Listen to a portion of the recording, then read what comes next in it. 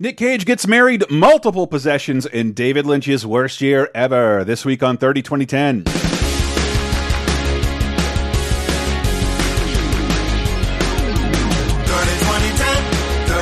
3 decades, every show, sometimes associated videos. 30 2010, 30 2010, surprises and excitement. Yes, we're going to the 90s and 2000s and 2010s on 30 2010.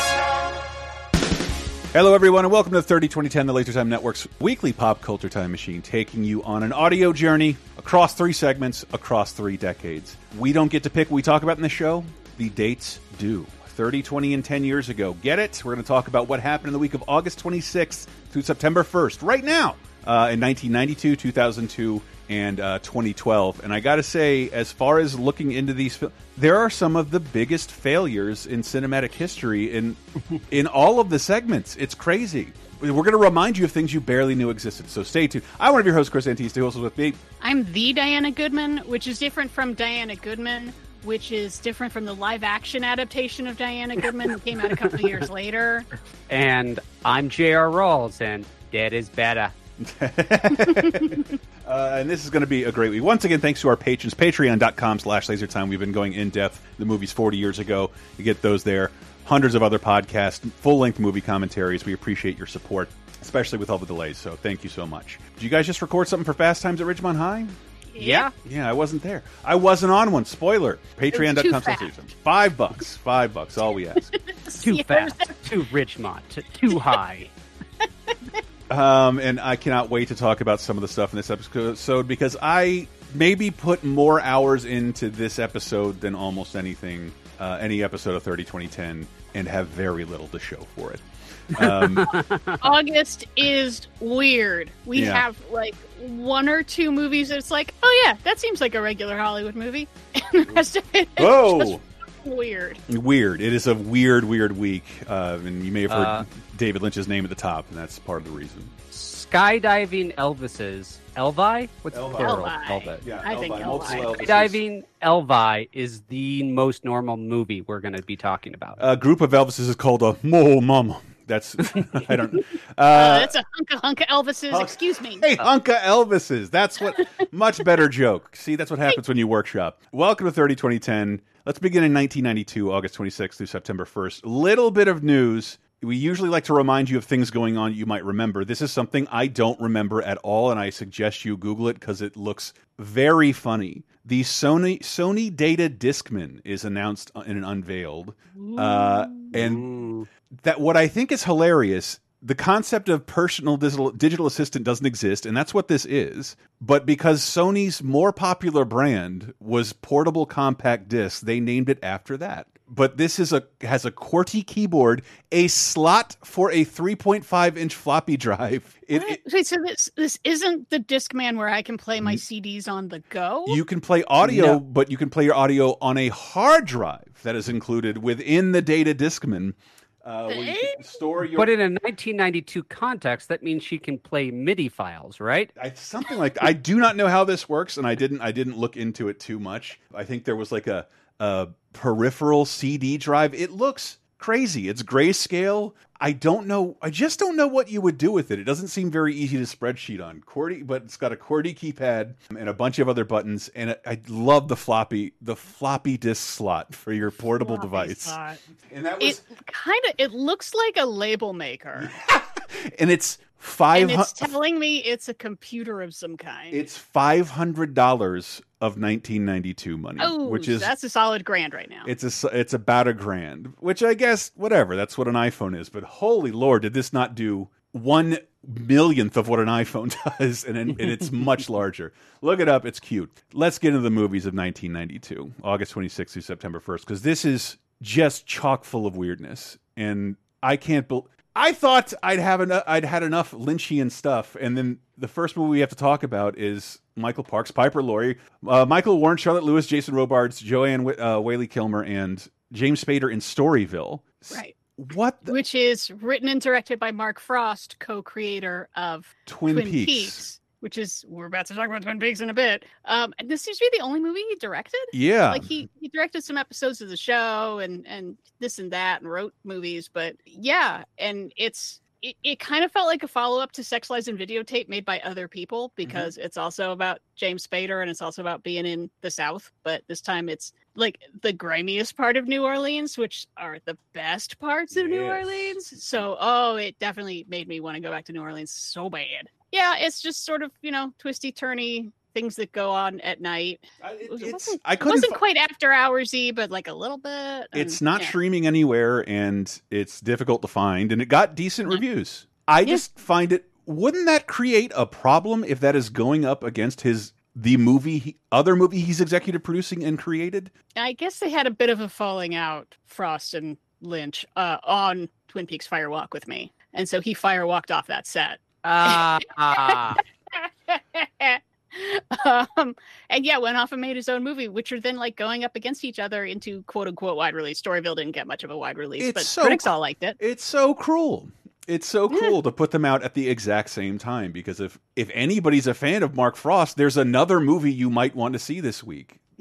The same day. Anyway, the only movie I was aware of this week was I guess you're an animation nerd. Yeah. But this was heavily marketed on either your Nickelodeons or your kids' animation blocks. I remember the TV spots verbatim, because they were all over the place, but nobody I know saw it, and I had to track it down years later. James Earl Jones, Sir Michael Hordern, Nigel Hawthorne, Brian Blessed, Ginny Augatur, and Ben Kingsley, and Freddy as FR07, also known as Freddy the Frog, in I believe the UK, where this animated film originates. Right, and James Earl Jones is only in the American version, and then there's like different cuts of it. There are multiple cuts of it. It's very confusing. Even though it's never been on DVD. It's not available to officially watch. It's unofficially on YouTube. Yeah, you can see this entire thing on YouTube because no one cares about this film,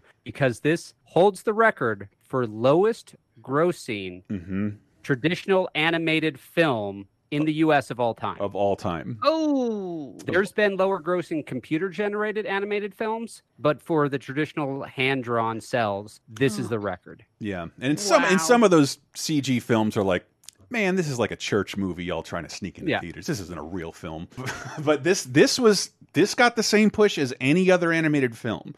And I just remember it having a different vibe. Like, I don't know what James Bond is. What is FR07? What does that mean? The plot is all over the place. The film starts out with the prince getting cursed and turning into the frog. You know, you're making that classic fairy tale mistake of, you've got knives. Why don't you just stab the guy? I mean, that's a lot better idea than cursing them into an object that can easily escape. But then he meets that famous inhabitant of France, the Loch Ness Monster. You know, because of course. And they have a sing-songy adventure. This film is fucking weird. And it's like, wait, was the Loch Ness Monster on vacation or something? Is he wearing a beret and holding a baguette? Or but the frog then gives up on his dream of being a prince, and it's never brought up again because he wants to be a secret agent now. And that's the new plot of this movie. So the whole thing, you're the prince, you're getting cursed. Nope, never brought up again. And this movie ends with sequel bait of the frog going to Washington, D.C. But of course, that the company that made it went utterly bankrupt, deservedly so. And it ends on a rap song. It's because it's 1992. 92, you got to end all on a rap. Over the place. And the only like trivia you find, like director, writer John Aizvisky based this on stories he would tell his children to go to sleep, i.e. things he made up as he went along, which should explain why the movie flows the way it does. I do that. I've frequently just been like, totally done that. I'm going to jazz a story. You look uninterested. I'm going to change the scene and the occupation of this person, which they do in this film. Even more bizarre. It's hard to get an animated movie off the ground. John Aizvisky basically doesn't exist. I couldn't find him anywhere on the internet. No interviews. He has made not one other thing. Who gets to pitch and then write and direct an animated film? This is not made for TV. Look, this is a theatrical ass cartoon. I don't know how this happened at all. I mean, this is not some Care Bears the movie. Stuff. Yeah. They spent money on this. You can tell. It's just really bad. And let me ask you a question. If you were to rip off one Disney character, actually a group of characters from the entire Disney repertoire in 1992, which is the one you'd be like, yes, these are the ones I'm going to make so you can just barely not sue me, Disney? The group of characters. Morty and Ferdy, Mickey's Okay. nephews. How about the trio of magic pixies from Sleeping Beauty? They're fun. Those are Flora, fun. Fauna, and Merryweather. Thank you. Yeah, Thank you. all great choices. The director of this movie said, you know what we needed in 1992? The crows from Dumbo. Play that clip. Hey, Yankee Doodle came to town just to buy a pony. Instead, he brought his toddler. Let's hope it's not a phony. Well, what I always say is, help! Don't worry, honey. The movie notably had to be recut, redubbed, and have some things excised because things made for British children, I think, can be a little more hardcore than American children. There's a lot of insensitive. There is, I think, a depiction of the Klan in the movie, so it got re-rated PG. Yeah, or there was, maybe not for the American version of it. Again, I don't know how to track down any particular version of this film other than what's on YouTube. It's a weird week for films, and there's a lot of failure going down. Freddy FR07 is a notable one. Yeah. That's too bad because I realized the other day that if I could be anyone, I'd probably want to be Brian Blessed. I would love to just have that voice to just walk around with. And True. And I would like a Big Mac, please. That means one of the first animated movies we talked about on like the first season, the first 4 episodes of 30 2010 was that movie American Rabbit, based on a fucking bumper sticker.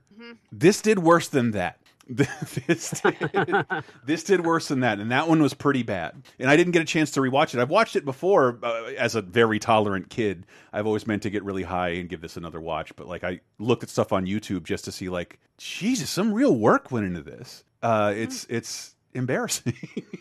And then next, and it's definitely not the last embarrassing British import for children that we are going to talk about. Oh, okay, and that also is a colossal record-setting failure. yeah, and oh my God, But first, let's go to Cannes, where people are booing and throwing things.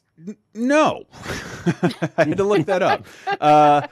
We got Cheryl Lee, Moira Kelly, David Bowie, Chris Isaac, Harry Dean Stanton, Kiefer Sutherland, and almost the entire cast of Twin Peaks. Like, really almost everyone except for Laura Flynn Boyle and a couple of others in Twin Peaks Fire Walk with Me. The prequel to the show. Yes. Which also is a prequel to itself. Yes. Because it tells 2 different stories. One is about a murder disappearance very similar to the murder of Laura Palmer, and there's also like the last week of Laura Palmer's life leading up to her murder. Yes, and whatever the fuck David Bowie is doing. Whatever the fuck David Bowie is doing. And I really like Twin Peaks. I did not know until just researching this, finding out like there was so much cut footage from this that they just made a whole other movie. Yes. That's like packed in with the DVD set. It's Wow. kind of a Serenity situation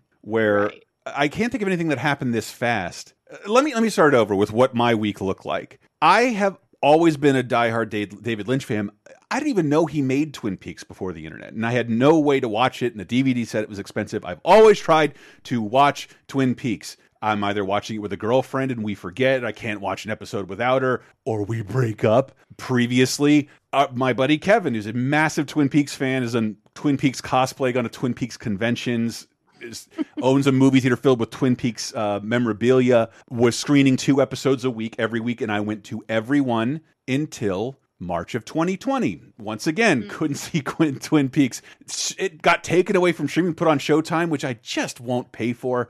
So I said last week when we stopped recording, I'm like, I'm doing it. I am going to watch Twin Peaks because I've been dying to watch Fire Walk with Me more than anything else. I wanted to watch Fire Walk with Me because it has gained new relevance from not only critical reappraisal once the Twin Peaks The Return show from a couple of years ago on Showtime, you need to have seen Fire Walk with Me to understand what's going on in Twin Peaks The Return. And a lot of people just ignored Fire Walk with Me entirely. And what my buddy Kevin always says, like, it is an R-rated ass movie for Twin Peaks, the ABC show. And if that's what you wanted, you will like it. And he does. And it's had to been reappraised. So I would say I had to consult multiple people on the internet on what Twin Peaks episodes I have to watch.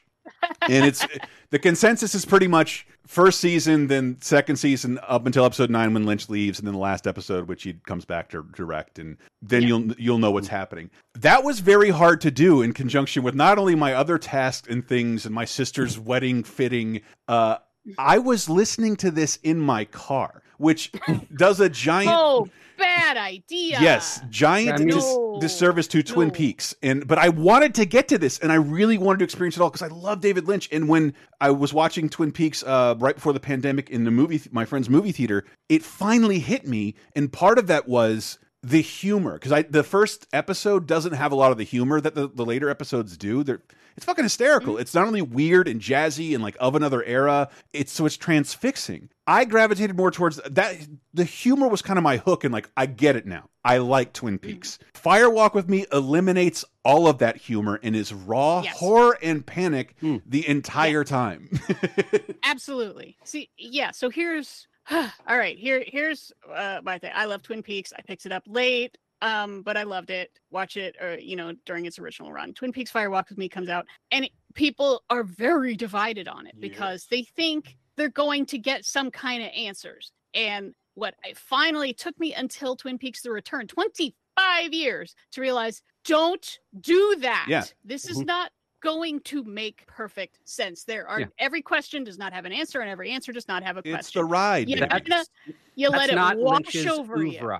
Yeah. Lynch's oeuvre is not providing you with answers. Yeah, it's nightmare logic. You have to just sort of roll with it and be like, sure, there's a lady and she lives in an apartment that flies through space. She ain't got no eyes, whatever. Yeah, that makes sense. A dwarf that talks backwards. Sure. A telekinetic log. So that's part of what... So Twin Peaks, David Lynch left during the second season. The show goes downhill and is canceled because it's just going all over the place. And so let me just ask something. At the end of the second season, they reveal the big mystery. They reveal it in the middle. Meant to be revealed. In the middle. Not only the middle. If you've seen, they made a Twin Peaks movie cut in case ABC didn't want to air it. That wraps up everything, and like, I've seen that. If you were in Europe, you might have even seen that as a theatrical film, the whole of Twin Peaks. Yeah. But originally it was never supposed to be answered. That wasn't the purpose of the mystery. The mystery wasn't. So. Yeah. I don't think we were ever to really figure out who done it. There's a lot of other stuff going on. And finally they basically just forced it. Like, you have to answer it, and we find out the answer, but it's actually not the answer because there's a bunch of otherworldly stuff going on. Supernatural stuff becomes involved in the show, and that splits some people, but generally, a lot of people really like that. Were fans not aware of supernatural stuff occurring in Twin Peaks? It's there really early. Well, I mean, I think they thought in sort of a general sense as opposed to a literal sense. Like, Cooper has a dream of the red room with the black and white striped floor. That's a literal place, it turns out. Yes. And they are reaching out to talk to him literally. It's not just, it's a dream, and that's how you process. And he's seemingly very aware he has these superpowers in the film. It is strange. After the show got canceled, it was still popular enough that they were going to make 3 movies. Yes. That was the plan, because especially in Japan, it was really popular. And it did very well. When I was in Japan in 2001 to 2003, it was still popular. Yeah. I was there too. Yeah. It's awesome to see Twin Peaks fandom in Japan. If you've never played the game Deadly Premonition, it is like a good, bad game clearly inspired by Twin Peaks that is much beloved. But we get to this movie, which is extremely scary. It is straight up horror. It is very supernatural. It is confusing. It is a literal nightmare. It is like watching a nightmare. It's far more Lynchian than Twin Peaks ever was. Yeah.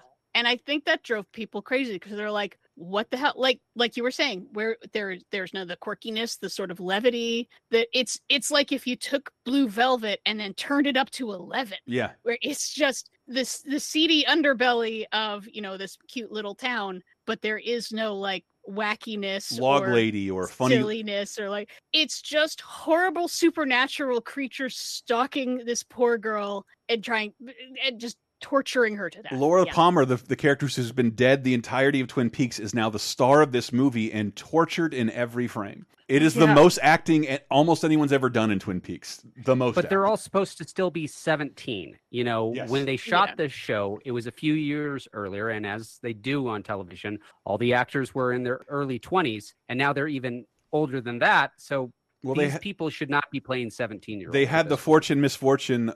Most of the young girls couldn't come back and reprise their roles, or were like written out. And Laura, some of it was scheduling, and some of it was just like, I don't want to. Yeah. So I don't want to. And Larry Flynn Boyle, Sherilyn Fenn, and Richard Beymer are the main characters. And Kyle MacLachlan didn't want it. He was worried about being typecast, and his role was reduced. So part of the reason this movie wasn't well received is because it's conceived as a trilogy, and Kyle MacLachlan didn't want to do it. So part of that was mixed up. There's a lot of stuff when you say it's a couple different movies, that was supposed to be addressed in the next 2 movies, which this never ever got. And Twin Peaks fans were disappointed because there is 90 minutes, a full feature-length movie of scenes of their favorite characters that are totally excised to service new characters who don't really do that much.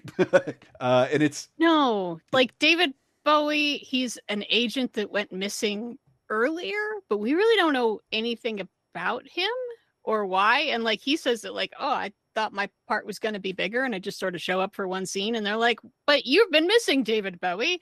And then he comes back in Twin Peaks: The Return, but David Bowie's passed away, so he's played by a giant teapot. Oh, I thought he had like some physical appearance in the show. Wash over you. Right, just let it wash over you. Don't try to right. connect the dots. The dots aren't even there. I think people coming into Firewalk with me looking for answers were disappointed. People who were not as familiar, were more familiar with Twin Peaks than David Lynch, were not prepared for what they were about to see. See, every review I read said you should not watch this movie unless you've watched Twin Peaks. Well, you have to. What I will say, I feel unqualified to appraise this film in any way because I didn't appreciate Twin Peaks the right way. I have appreciated it in the right way, but not in its entirety. And it didn't wash over me because I am not obsessed with these characters and their lines and their mannerisms. Of course, that would be great to see again if your favorite TV show gets canceled and these wacky characters come. And it looks cinematic as hell.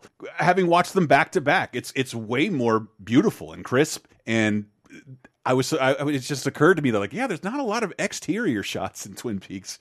The movie is outside a lot. But I don't feel qualified. What I thought was crazy is that this is like the apex of David Lynch's career. He did have a hit show on television, and it gets canceled, but he gets another show, which I think, did we talk on the air? We talked about it on the air. On the air. It was a utterly forgettable show that I've already forgotten the name of. So if you're a David Lynch fan, remember there's a year where he has 2 shows on the air, and he has a trilogy of movies greenlit, and they all go down critically and with fans in flames. And he talks about this period as like, it's awesome to be on the bottom and there's nowhere to go but up. And he didn't change anything he did in like, but yeah, just looking at the cast, the people who show up here to do almost nothing, it's the most star-studded cast of any David Lynch movie. I looked it up and it's kind of difficult to see, but this is Firewalk with Me is his biggest financial failure.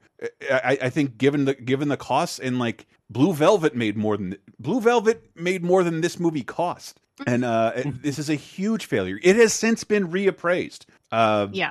Well, it's tough because in some ways I almost want to say, no, don't even bother watching Twin Peaks. Just go into this cold. No. And like I said, let it wash over. Because it's not going to make any more sense. Honestly, it barely makes more sense one way or the other. No, because I was reading a bunch of stuff about it. It will make more sense if you've really soaked in all of Twin Peaks. It will. It's to reward those fans, just not in the way they were expecting, because it's David fucking Lynch and you didn't know him as well as you thought you did through the ABC show, you silly geese. Watch Blue Velvet and Eraserhead. Well, it's the same thing with Twin Peaks: The Return. People were like, oh boy, everyone's coming back. This is going to be great. And you get like the whole damn thing. Kyle MacLachlan's somebody else. And we got random characters showing up over here. And now Eddie Vedder's going to sing a song. And who are those two people? I don't even know. I remember our friend We're Carolyn. not going to see these people until they show up. They show up 8 episodes in. There's an episode entirely about with the Trinity atomic blast, and there's a bunch of scary hobos and Isn't there one episode that crawls into a guy's mouth? Isn't there one episode that just turns into a Nine Inch Nails, like a full length Nine Inch Nails music video? It's wonderful. It's fucking brilliant. But if you were looking for answers, what does this have to do with everything else? Not literally connected, no. Thematically, spookiness connected, yes. Wash over you. I do believe there's something that ties this all together. And with Lynch movies, it's not a puzzle. I don't always understand what he's doing, but I find it fascinating. I found this fascinating, riveting even sometimes. But I'm just not at liberty to say whether this is amazing or whether I definitely don't think you should watch this cold. It won't do anything for you. It'll probably still scare you. Because it's scary, because it's about this teenage girl completely unraveling. Yeah, but the teenage girl is the person you're most curious about because she's the mythical person who's gone before Twin Peaks starts that everyone talks about. Yep. It's fascinating to see her on screen that much, but it's so bizarre. And she fucking goes for it. It is a hard role. She is having to pretend that she's the perfect homecoming queen, and also a drug addicted sex worker, drug dealer, an orgy participant, incest victim, orgy participant. Crazy. Yeah. But yeah, I think it's fascinating. I would love to hear everyone else's thoughts. I hit Kevin up right beforehand. Like, give me a couple sentences here that I can tell to make people want to watch this. Because like right now, I just don't have it for you. If you don't know Twin Peaks, you're not going to get it. If you know Twin Peaks, I can't imagine you haven't seen this already. But it is interesting to see that it has the views on it have been turned around. And I don't want to prolong the conversation. I was just reading, and it got booed at Cannes, and it's just like people only recently like that never. The writer was like that never happened, and other people are like, yeah, that never happened. Where did this come from? And it's like one news article, or maybe that people booed when it won the Palme d'Or, but people didn't. Did it win the No. Well, Wild at Heart was there the year beforehand, and that I believe did get booed. That did, yeah.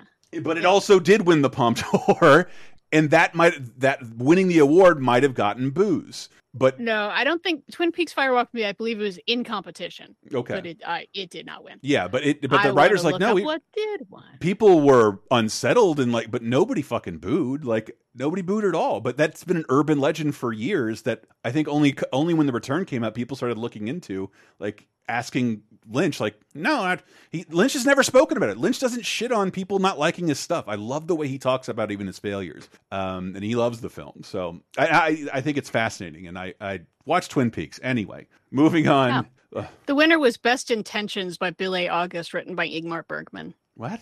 That's what won the Palme d'Or that year. Oh, okay. So kind of the exact opposite of this. Okay, yeah. But it's interesting how an urban legend can persist with most of the participants alive and well, and the internet alive and well. People still think this got booed. There's fascinating threads about it that are not very old. Yeah. I've heard about walkouts. That part I've never seen debunked. But yeah, people will just do that because it's a very frustrating film. Yeah. When I went and saw it in the theater, I think people just left because it's extremely frustrating. It's David Lynch. All right. What was the last movie of his we talked about? Probably Mulholland Drive. Frustrating. It seems like it should make sense, but all the puzzle pieces don't fit. That's the point. If you enjoy movies that feel like dreams, you'll like this bunches. Yeah. And it's scary as fuck. Yeah. Honestly, Bob gives you nightmares. It is scary. Flat out horror in a way that I don't think any episode of Twin Peaks could be classified as that. So I think that makes it incredibly interesting. Anyway, moving on to a very on the nose horror film. We have the much awaited sequel. Darlene Flugel, Jared Rushton, Clancy Brown, Anthony Edwards. Edward, did you call moi dipshit furlong? Pet Cemetery 2, baby. Something strange. I didn't think much about it until I saw him drag the body out of the coffin. Something evil. Bury your own. Something terrifying is happening in Ludlow, Maine. Again. So, do you think this is Edward Furlong at his peak of fame? Because he only really became famous after Terminator 2. Yeah. And he uses that fame to do this. Brain Scan and Pecker, I far prefer that to this. Yeah, but those are later. Yes. Yeah. So, yeah, I mean, I it's feel happening for the guy. again. Yeah. How I don't know if he had any decision over that or if it was just his parents and his manager. Well, how long But- ago was Terminator 2? Was that last year? Yeah, 91. Okay. Yeah. 91, okay. So yeah, the movie has come out and he probably filmed that after totally completing T2. The world knows that it's a big success. And yeah, probably rolled it into this. But yeah, you got to figure when this happens, there's typically not a lot of roles for kids. Yeah, that's the other point for if his career would go well. A lot depends on getting roles, and maybe he just didn't have any offers because this is not a great horror movie. I mean, the first Pet Sematary, I will go to bat for. Yeah, I love it. It's decent given the time. I was too young for Pet Sematary 1, but my cousins hyped and hyped and hyped how scary it was. And then eventually I got to see it on video and I was like, okay, yeah, that was scary enough. But I never went and saw Pet Sematary 2 just because it got so bad reviews. And I can see why. I mean, there's a lot of things in this film where it's just like, huh? Like the bullies in this film hate Edward Furlong because his mom died. I mean, even for that's it. That's why they pick a fight with him. And even for 1990 bullies, that is a low. Yeah. Your mom is dead. Let's beat you up. What the hell, 90s bully? You need to suffer more. Yeah. It's like, well, something happened with your guys because you got a stepdad, not a regular dad. So take that, bully. I actually don't remember anything about this. Does this not involve burying people in a magic cemetery and having them come back to life? They bury so many people. Okay, good. Yeah. There's a lot of burying going on in here. There's the evil zombie dog. I mean, most of it's about the zombie dog, but I feel like a bunch of people end up getting buried. It's like the whole thing in the first one is just that poor kid died, and that's very sad. And sometimes dad is better. A kid to come back, but it turns out dad is better. You get Herman Munster screaming at you in a Maine accent. Dad is better is said in this film. But it's said at the very end by the evil mom as like a come on line. Oh no. Kind of felt that way. Yeah. So there's a lot of weirdness in this. Edward Furlong's mom is a C-grade horror star who dies on set. And that's how he lost his mom. And all these people go to her funeral. And I don't know if that many reporters would go to the funeral of a C-grade horror star, honestly. Well, if she died on set, maybe there's maybe scandalo. Yeah. And then, they bury the dog. Dog comes back evil. And then Edward Furlong realizes how bad this is. And then he turns evil off screen. Like, we don't see why he turns evil, but he suddenly goes from, this is wrong. This is weird. We shouldn't do this to let's bring my mom back from the dead. And he gets help of his zombie buddy because they have this like attempt at humor with one of the kids' dead dad who comes back as a zombie, and they're like playing around with their zombie buddy for a while. And this is the dad that was like killing dogs in front of them. And now he's their buddy because he's a zombie. Yeah, that was, I mean, is it there just to be like, look, you buried the dog came back evil. I think this should set a precedent, and you don't want to bury a person because the person's going to come back evil. But he comes back not as evil because he was evil when you put him in the ground because he's Clancy Brown, and Clancy Brown is a psycho. Like always, is it just a reverse? Scary, and like he is scary in this because he's Clancy Brown and he's menacing. But maybe that's it. Maybe it's a switcheroo cemetery. Yeah, if you bury an asshole, they come back. Not so bad. Although even the supposedly good cop does like murder a kid with his own bicycle. There's a lot more plot than there is in the first Pet Sematary. Yeah, a lot more characters. It sounds like there's 500 times the amount of people in the movie than in the first movie. There's a lot of deaths in this movie, and they do a decision that I've never seen before. Everyone who died in this movie gets a little picture at the end popping up on screen with like pleasant music. And it's like, remember the good times with these characters who were brutally murdered? We want to remind you of them when they're alive. Enjoy the soothing tones as you see their pictures. Yeah, Pet Sematary 2 is not good. I just appreciate that they spell out the word two. You don't see that a lot. You don't. Yeah. It's very strange. And Still it's not TOO, spelling- it's TWO. and they're still spelling cemetery wrong. So Yes. good on them. Yeah. But and not a redeemable Ramon song to tie it all together. Nah. No, I'm just imagining Anthony Edwards like doing this, going, "Oh man, I'm gonna take any job for the rest of my life, Henri." And then 2 years later, ER, and is seen by 30 million people every week in the most acclaimed drama of the 1990s. Well, yeah, he was one of the highest paid television actors of all. At the time, I think he was the highest. At one point, he was the highest paid television actor. I mean, to go from this to that For- had to feel like Who'd have thunk? Nice. noise. And then we also have in this the next movie, because it's number one at the box office, just barely. Yeah, just barely. Tiny baby Bruno Mars is in this movie. I did not know that. Tiny baby. He's Uh, like 7 or something. Tony Shalhoub, Anne Bancroft, Robert Costanzo, John Capodice, I don't know, Pat Morita as Mahi Mahi. Oh boy. Seymour Cassell, Peter Boyle. Man, a lot of RIPs in there. Sarah Jessica Parker, Nick Cage, and Jimmy James Caan, recent RIP. It's number one at the box office this week. It's Honeymoon in Vegas. Jack Singer has just lost $65,000. Would you like a fruit plate? Jack doesn't have $65,000. Do you have a solution? I don't. I want your girlfriend for the weekend. I am so nauseous. This is the story of one bride, 2 grooms, and 34 flying Elvises. You're skydiving? Honeymoon in Vegas. Rated PG-13. Oh my God. All right. First of all, what are your all feelings toward Vegas? Like it, hate it, no, indifferent? No, I had one like shitty experience, one boring experience, and one good experience. And they're all mixed in with like, God, this is annoying. Oh yeah, I don't like strip clubs. That kind of stuff.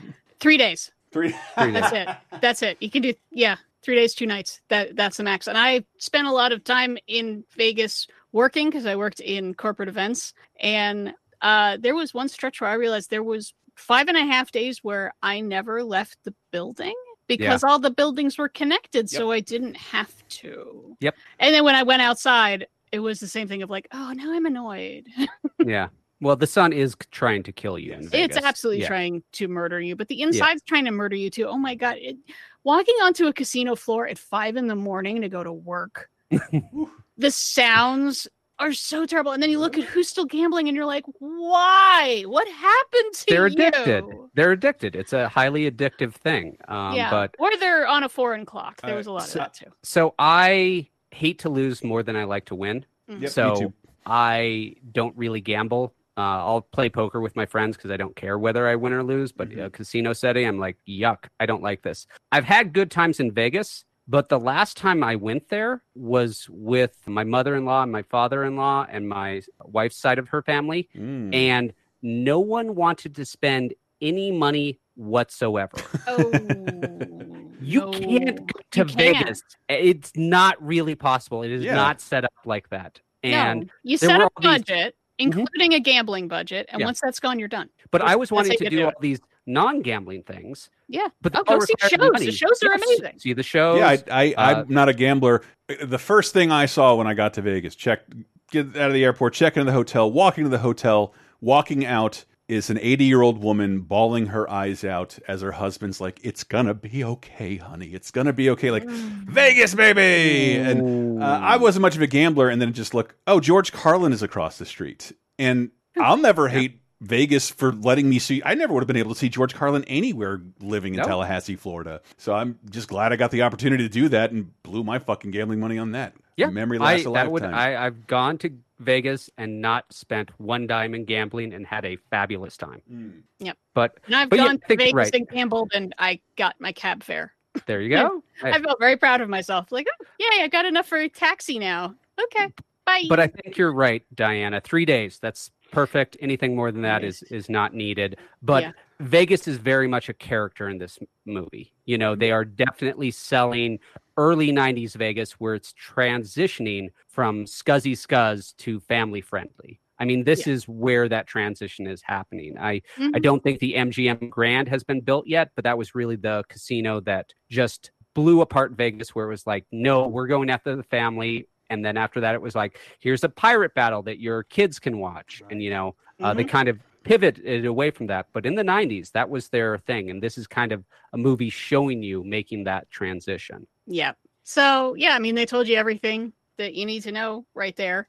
It's written and directed by Andrew Bergman, who's got a really good track record until it falls apart right at the end. He's one of the writers on Blazing Saddles. He did The In-Laws, Freshman, and let's not talk about what happens after that because Striptease sucks. But I mean, this is probably his biggest hit because it's just fun. I mean, it's technically it's a romantic comedy on a very technical level, but James Caan, he thinks Sarah Jessica Parker looks like his dead wife, and he feels bad they lost her, and so a huge chunk of the movie does not take place in Vegas. It takes place on Kauai, where he takes her to try to convince her to stay with him instead of Nicolas Cage, who doesn't want to get married. And then there's fun goings on in Kauai. Kauai looks gorge. Yeah, I want to go there. Oh, I honeymooned there, so nice. I super recommend it. And for the chickens, watch out for the chickens. They're violent.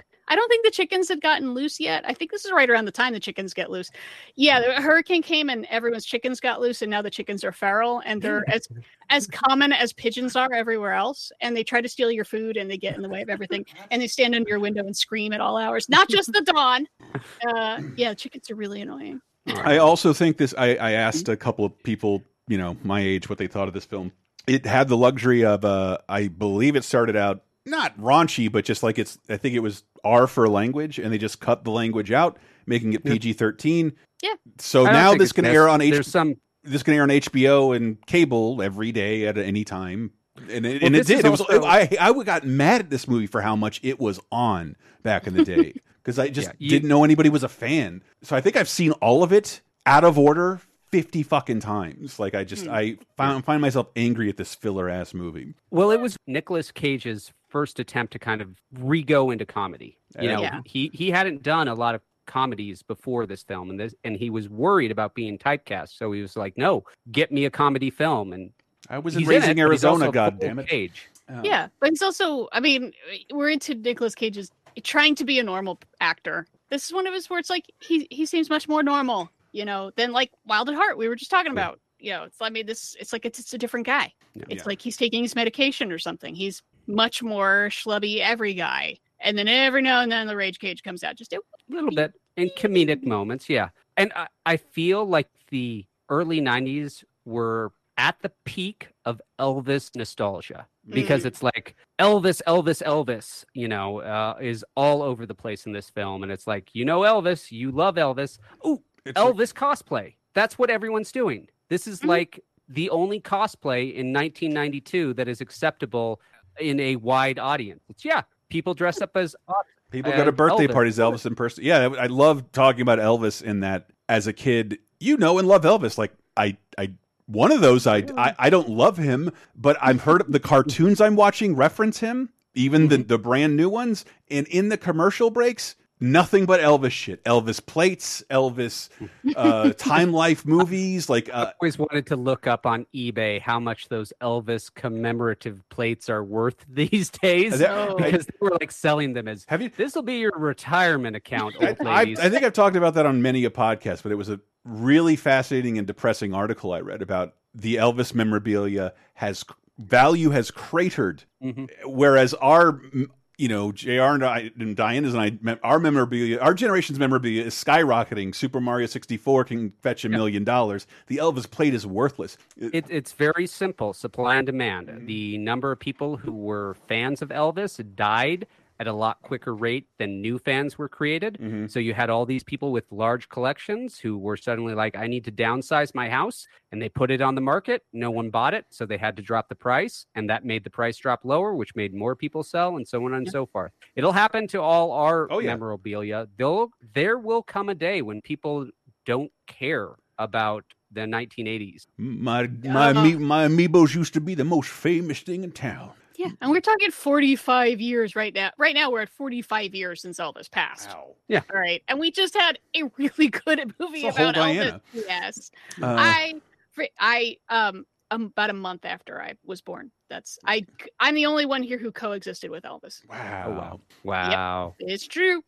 Anyway. Yeah. Oh, anyway, I mean, this movie, The Honeymoon in Vegas, definitely leans into the Elvis equals Vegas equals Elvis equation. So, I mean, the whole soundtrack is Elvis covers or just Elvis songs, and then, you got the Flying Elvi at the end I have to shout out Burton Gillum. I always have to look up his name because I forget his name, who's the head of the Flying Elvis's Utah chapter. You probably best remember him as Blazing Saddles, saying the N-word a million times, and he's freaking hilarious. That guy, he pops up for one scene, steals it, and disappears. That's his job. So skydiving is the climax of the movie. Yep. Nicolas Cage goes up on a plane. He doesn't know what the plane is. They just let him in, and then they shove a skydiving backpack and say, "Well, you got to jump, even though you have no training." Hey, we're going to Vegas. You can come with us. Yeah, just sure, stranger. I trust you not to sue us in your death because you've never received a moment of skydive training except for the two guys who keep giving you contradictory advice. I looked it up. Bruno Mars is 6, as the tiniest Elvis impersonator in the world. Wow. He's so cute. Have either of you two skydived? No, not yet. Okay, so I have. Of course he has. I think if I were going to in a light up Elvis costume would probably be the way to do it. It wasn't in a light up Elvis costume. It was just in my regular clothes. Your first time skydiving, it's mandatory that you have a co-jumper. That you look like a mating ladybug? Yeah, you're basically attached to another jumper who will take care of your ass if you panic and don't pull your chute, because then you die. So the idea of him just being like, oh yeah, just jump out of this plane with no training and your parachute that you've never used before, you'll be fine. No, it does not work like that. I don't know. I saw Point Break. Keanu Reeves did it without a parachute.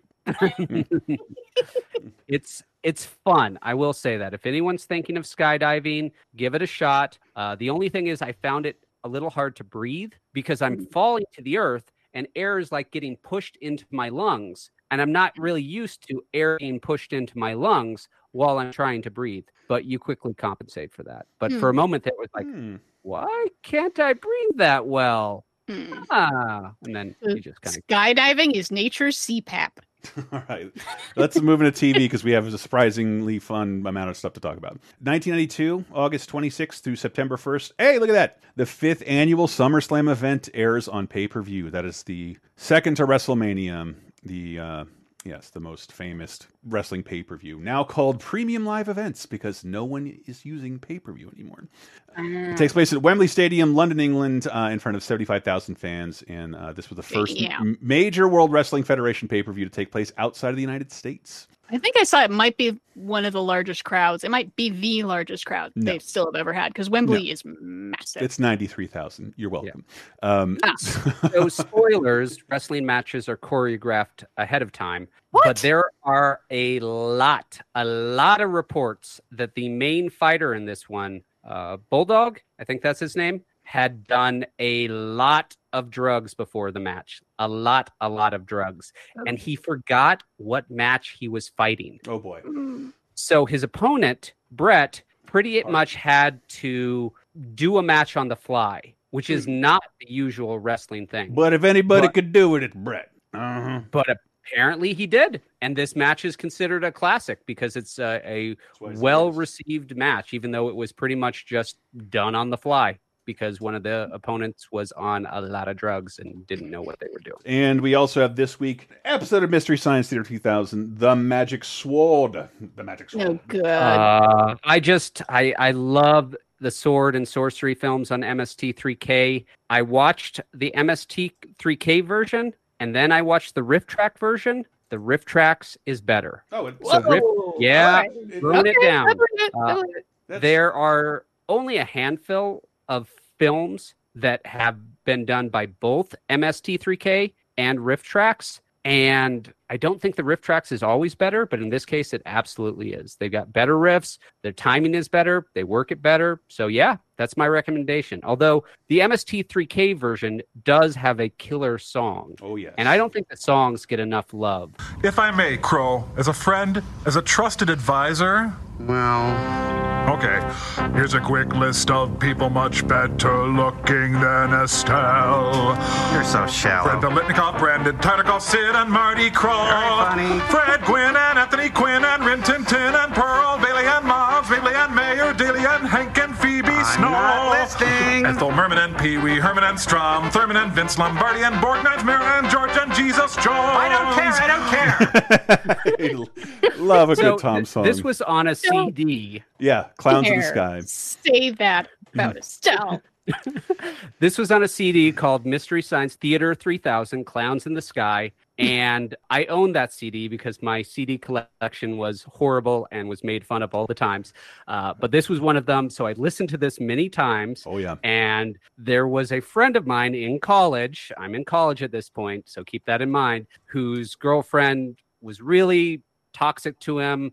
All of us really didn't like her. She wasn't treating him nice. And one day we were talking about it. We were trying to convince him to break up with her. And I inserted her name into this song because I had at least a couple of lines memorized. Here's a list of people better looking than your Shut up, JR. Stop. Aw, don't say those things about Estelle Winwood. She was born in 1883. Wow, cowboy times. Whoa. Very literal. Cowboy time. Extremely literal cowboy time. See, I always remembered like the nice part of the song about how Estelle is cute. She's Rudy Toot Toot. I bet she smells like juicy fruit. She can even play a witch.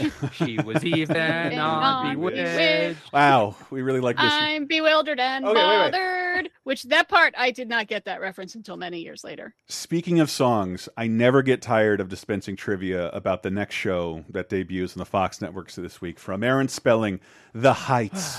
Another goddamn apartment TV show. Yes, it's a drama. A drama soap, primetime soap, starring an up and coming band, also called The Heights. However, I never I'll be in like a Chinese restaurant. It comes on the radio. I'm like, did you know this is a song by a band that never existed? Their hit song actually became a hit song, but the people who performed the song were studio musicians and/or actors who can't play any instruments. It was the Monkees. But no one remember if it was the Monkees if nobody remembered the Monkees. Like, so you will still hear, how do you talk to an angel? That's The Heights. It's credited as The Heights, but that's the fake band on the show The Heights. That's the only notable thing about it. It lasted one season, and its song is played 30 years later almost every day on Delilah-esque Light FM radio stations. I think it's hilarious. Gonna hit number one. I would love to play it now, but it hits number one later. Yeah, we're gonna have to play it then. It's so weird. Yeah, it's like if a song that popular can't make your show popular, no song can make any show popular. Then you don't need a hit song. Yeah. No, it's weird that I was like, it was bothering me. Like, okay, Jamie Walters is the star. Where do I know him from? This? Oh, they basically recycle him onto 90210 2 years later after this failed. Yes. Okay.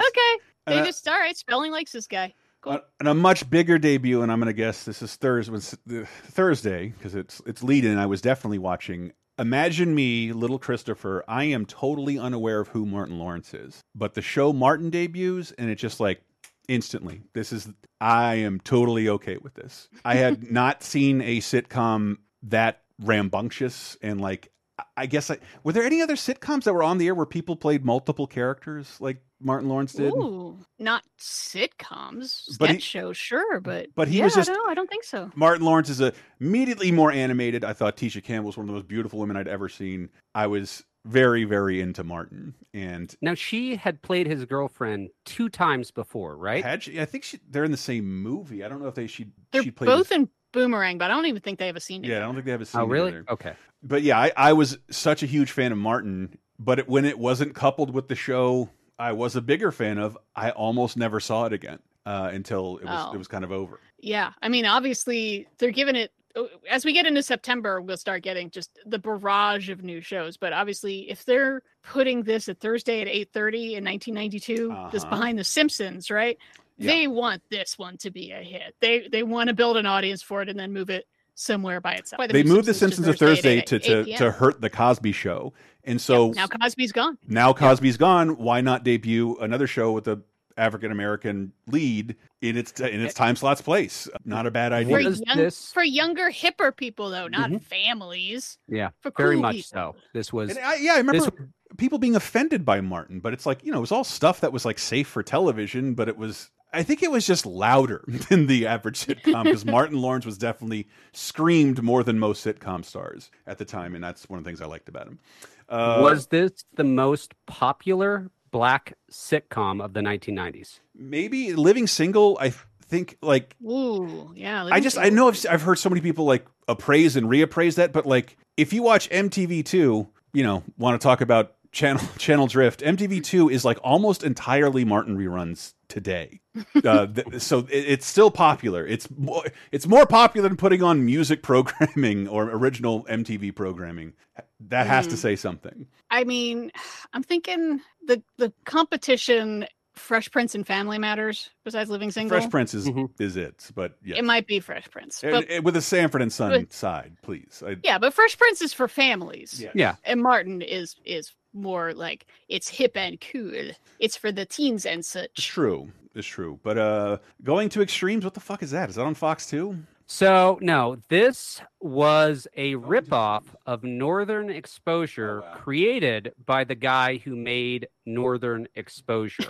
So it's about two people who go to the Caribbean island of Janiti.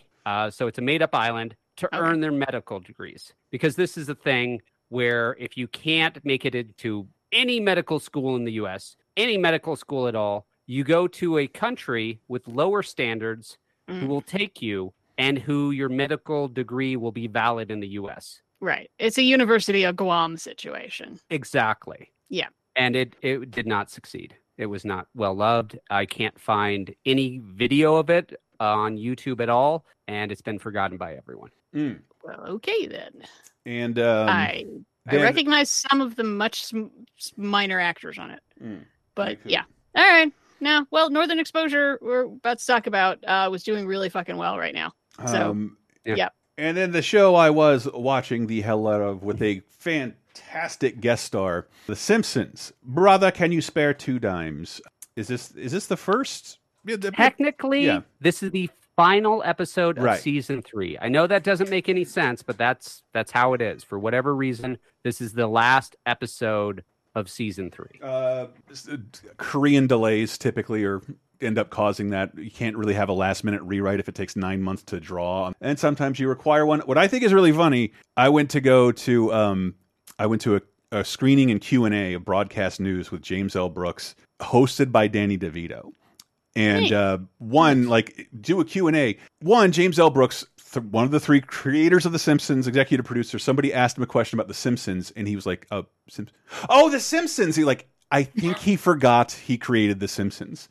And then as Danny DeVito and James L. Brooks were leaving, I was shocked by not only how many people there were there with Simpsons things to sign, they were there with Danny DeVito specific Simpsons things to sign. That's how popular this episode is. I think Herb only appears 2 more times. Not many. It's used very sparingly, but Homer's long lost brother, Herb, Unky Herb. He's back. Unky Herb is back. And it's just interesting that The Simpsons did not go down the route of endless sequels to their episodes, because they're still a new enough show that's totally the route they could have been. It could have been like, I guess it's time for the annual Uncle Herb appearance on our show. And he's one of those guys that James L. Brooks personally knows and can make a phone call, and of course Danny DeVito would do it. Yeah, it's just used so sparingly. I think it might be something they don't like to remind people of, because it is like a very a thing sitcoms do when they're 7 seasons in and out of ideas. Well, it ruins actually so many plot lines of The Simpsons. If Homer Simpson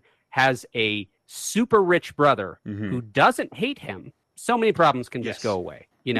Early Simpsons is money problems up the wazoo. And it's just like, how will we get this money? You could call your brother. His mother never mention it? Why would his dad never mention this? Why would? Okay, yeah. I was gonna say this looks like it's it's kind of the last. There's only 2 full Herb episodes. Yeah, that sounds right. He basically just pops up once, like as a cameo here and there. Of like in season 24, someone calls him and his answering machine is, "Hi, you've reached Herb Powell. I'm poor again." That's great. I love that. Yeah. But it does have one of my favorite Simpsons songs of all time.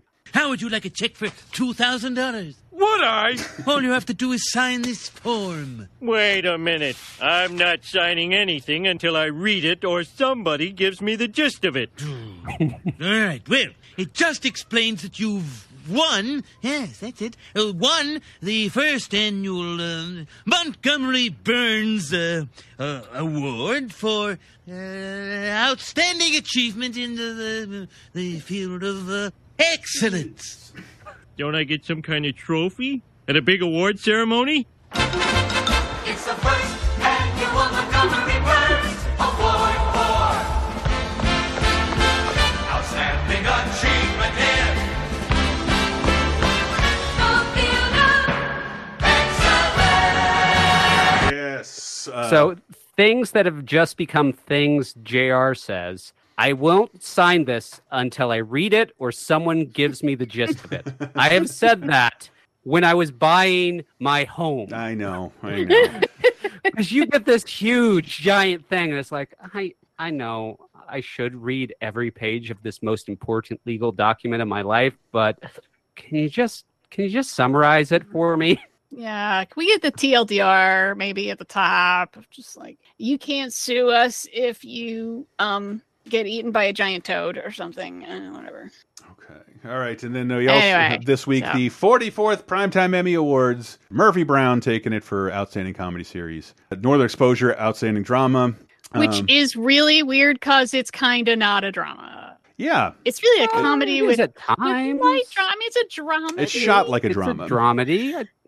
But it's up against like LA Law and Order, Quantum Leap, and I'll Fly Away. Like, those are dramas, real dramas. Candice Bergen wins a Emmy for being Murphy Brown, but more importantly, everyone's cheering. Craig T. Nelson wins for being Coach. The coach on Coach.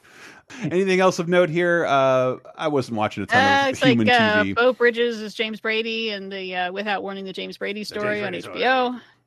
That's always. Michael Jeter won for Evening Shade. I didn't know he had an Emmy. Good for him. I love that guy. Yay! Good. Laurie Metcalf wins for a bunch for like 3 Roseanne episodes, as she deserves. I want so badly for there to be a sitcom with my favorite sitcom actors coupled up, George Costanza and Jackie together. Laurie Metcalf and Jason Alexander had them married and just yell a lot. Then moving on to video games of 1992, Dungeons & Dragons: Warriors of the Eternal Sun Genesis. There's one too many words in that. So this is the only Dungeons & Dragons game to ever appear on the Genesis system. Oh, I'm sure it's great. Yeah. It's fine. It's a decent enough game for what it is. And because Mike Tyson's Punch-Out has set the precedent that every good boxer should be headlining a boxing game, you got Evander's Real Deal Boxing. I did like that. They used his nickname. Real Deal Boxing. So the path to this video game was very simple. Mike Tyson got a video game, and then Buster Douglas knocked Mike Tyson out, so he got a video game. And then Holyfield knocked out Buster Douglas, so he got his video game. And Sugar Ray Leonard got one and didn't knock out any of those guys. Yeah, just be a decent boxer, and you get yourself a video game back in the day. So, if you get, do you need to win the belt to get the video game, or you just have to beat the guy whether or not it was a qualifying match? I think you just have to beat the guy. That's ideal. But it's interesting now because we still have some realistic fighting games, but it's usually like UFC, and whoever's the coolest UFC person gets to be on the cover. So the brand's bigger than the person, but that wasn't really the case with boxing because, like, does boxing have like an MLB it has something, but I can't tell you what it is. I can't tell you either. They have a governing body, yes. Sure, they do. Music of 1992, August 26th through September 1st. End of the Road by Boyz II Men is still #1, but we have some new releases, including... we got 2 new releases. They go together like peanut butter and jelly. Of course, you got Tourism by Roxette and Scrolls of Megillioth can't be it. Megillioth by Australian Christian extreme metal band Mortification. So pick your poison. Either one, you'll be satisfied. All I Want by Toad and the Wet Sprocket is on the charts this week, and we'll close that with that. It's been creeping up the charts for almost a year, just slowly toading its way up, and this is about as high as it gets. So we had to play this at some point. Oh yeah, because it's 1992, and oh my god, this song just wouldn't go away. But it's good. I like Toad the Wet Sprocket. Toad the Wet Sprocket, named after a Monty Python. Yep. Line, isn't it? All right. Well, we'll close out with that, but stay right there. We have so much more to talk about in 2002. Don't move. All I want is to feel this way, to be this close, feel the same. All I want is to feel this way. The evening speaks, feel it say.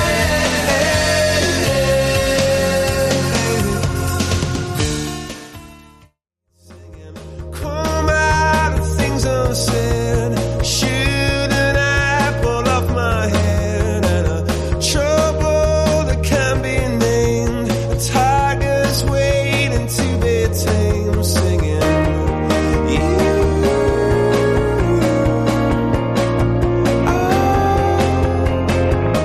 Coming in with Clocks by Guess Who? Coldplay, off of A Rush of Blood to the Head, which is on Rolling Stone's top 500 album list. I kind of never want to hear this song again. I feel like I still hear it everywhere, and I never put it on. Who keeps doing that? It's fun to drive to. Is it? It's fun. It's an open road, roll down the windows kind of song for me. I like it. Yeah, I'm not saying I hate it. It's just I can't think of many songs from 20 years ago I've heard as much as this. It was used in a ton of commercials, movie trailers. Whew. Anywho, welcome to 2002, August 26th through September 1st. Other new releases include so many. Something Worth Leaving Behind by Leanne Womack, Daylight by Duncan Sheik, Diamond Princess by Triana, Evolution by Eve, Home by The Chicks. Are they The Chicks then? Well, they want to be called that now, so I guess we might as well. Self-titled, debut of 30 Seconds to Mars, Just Trying to Live by Devin the Dude, Lost in Space by Amy Mann, My Town by Montgomery Gentry, No Stranger to Shame by Uncle Kracker, and Songs of the Deaf, I can't remember, by Queens of the Stone Age. Did have that album. Dilemma by Nelly featuring Kelly Rowland is still #1. Still texting by the Excel spreadsheet. Yep. Man, I love it when we have a meme in 2002, 20 years old today, this week. I put on my Robe and Wizard hat. One of my favorites. Never heard of this. Oh. I've never heard of this. Oh, you're in for a treat. It is so fun. It just comes from messing with people on chats. You know, it really was just a guy, I'm assuming it's a guy who would like try to get people into like saucy sex chats, you know, and they'd be like, oh, and this is really sexy, and oh, I'm gonna take off my bra, and he's like, yeah, this is getting sexy. I put on my Robe and Wizard hat. You're like, what? What are you talking about? I put on my Robe and Wizard hat. It's sex time. And there's a couple times where it's like, you know, I'm just like, oh, stop it. That's not what I wanted to talk about. I'm leaving. And then he like rejoins under a different name and does it to a person again. More sexy times. Yeah, this is sexy. Oh yeah, you want to see something? I put on my Robe and Wizard hat. Like, oh, fuck you again. It's just funny, and it's a fun thing to just say to people, just in general, especially if you're making out. I might get a little personal. Like, yeah, I'm gonna go put on my Robe and Wizard hat. I've never been that fucking daring that I would jeopardize a rare I'm getting some situation and do the I put on my Robe and Wizard hat. But it is.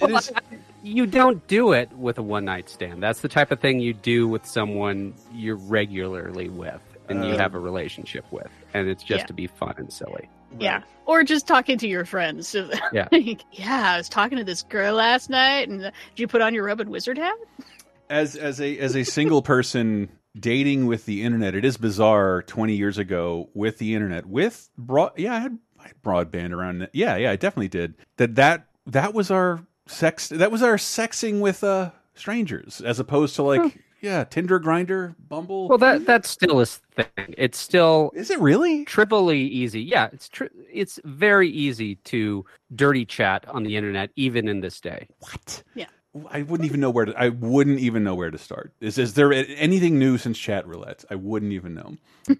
Anyway, moving into movies of 2002, Signs is still #1 at the box office, and that is a Signs. Things aren't great this week in terms of other box office. They're not great. I want to apologize to my co-host for this next movie. Why? Because I did not pull the full title, and therefore I'm sure I confused you quite a bit, because I thought we were watching Perfect Blue this week. Except that's from 1997, and usually I go with something that's been released. I go with its original release date. So Perfect Blue came out in Japan in 1997, and I was like, why would I put this there? It turns out, because it's not actually Perfect Blue. It is a live-action adaptation of Perfect Blue. That apparently people are not big fans of.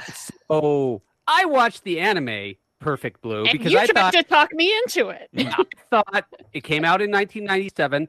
A 5-year delay for an American release is not unreasonable at that time. Nope. That is something that absolutely happened. When I was teaching in Japan, the students asked me what anime, and I listed them off, and they all went, "Those are so old."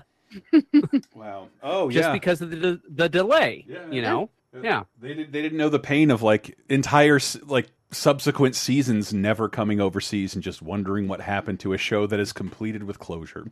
Totally happened. I'm just gonna take real quick because I watched the wrong movie. The anime Perfect Blue is a masterpiece. It is a incredibly good film. It's anime, but there's no guns, no robots, no time travel, no magic. It's set in contemporary Japan.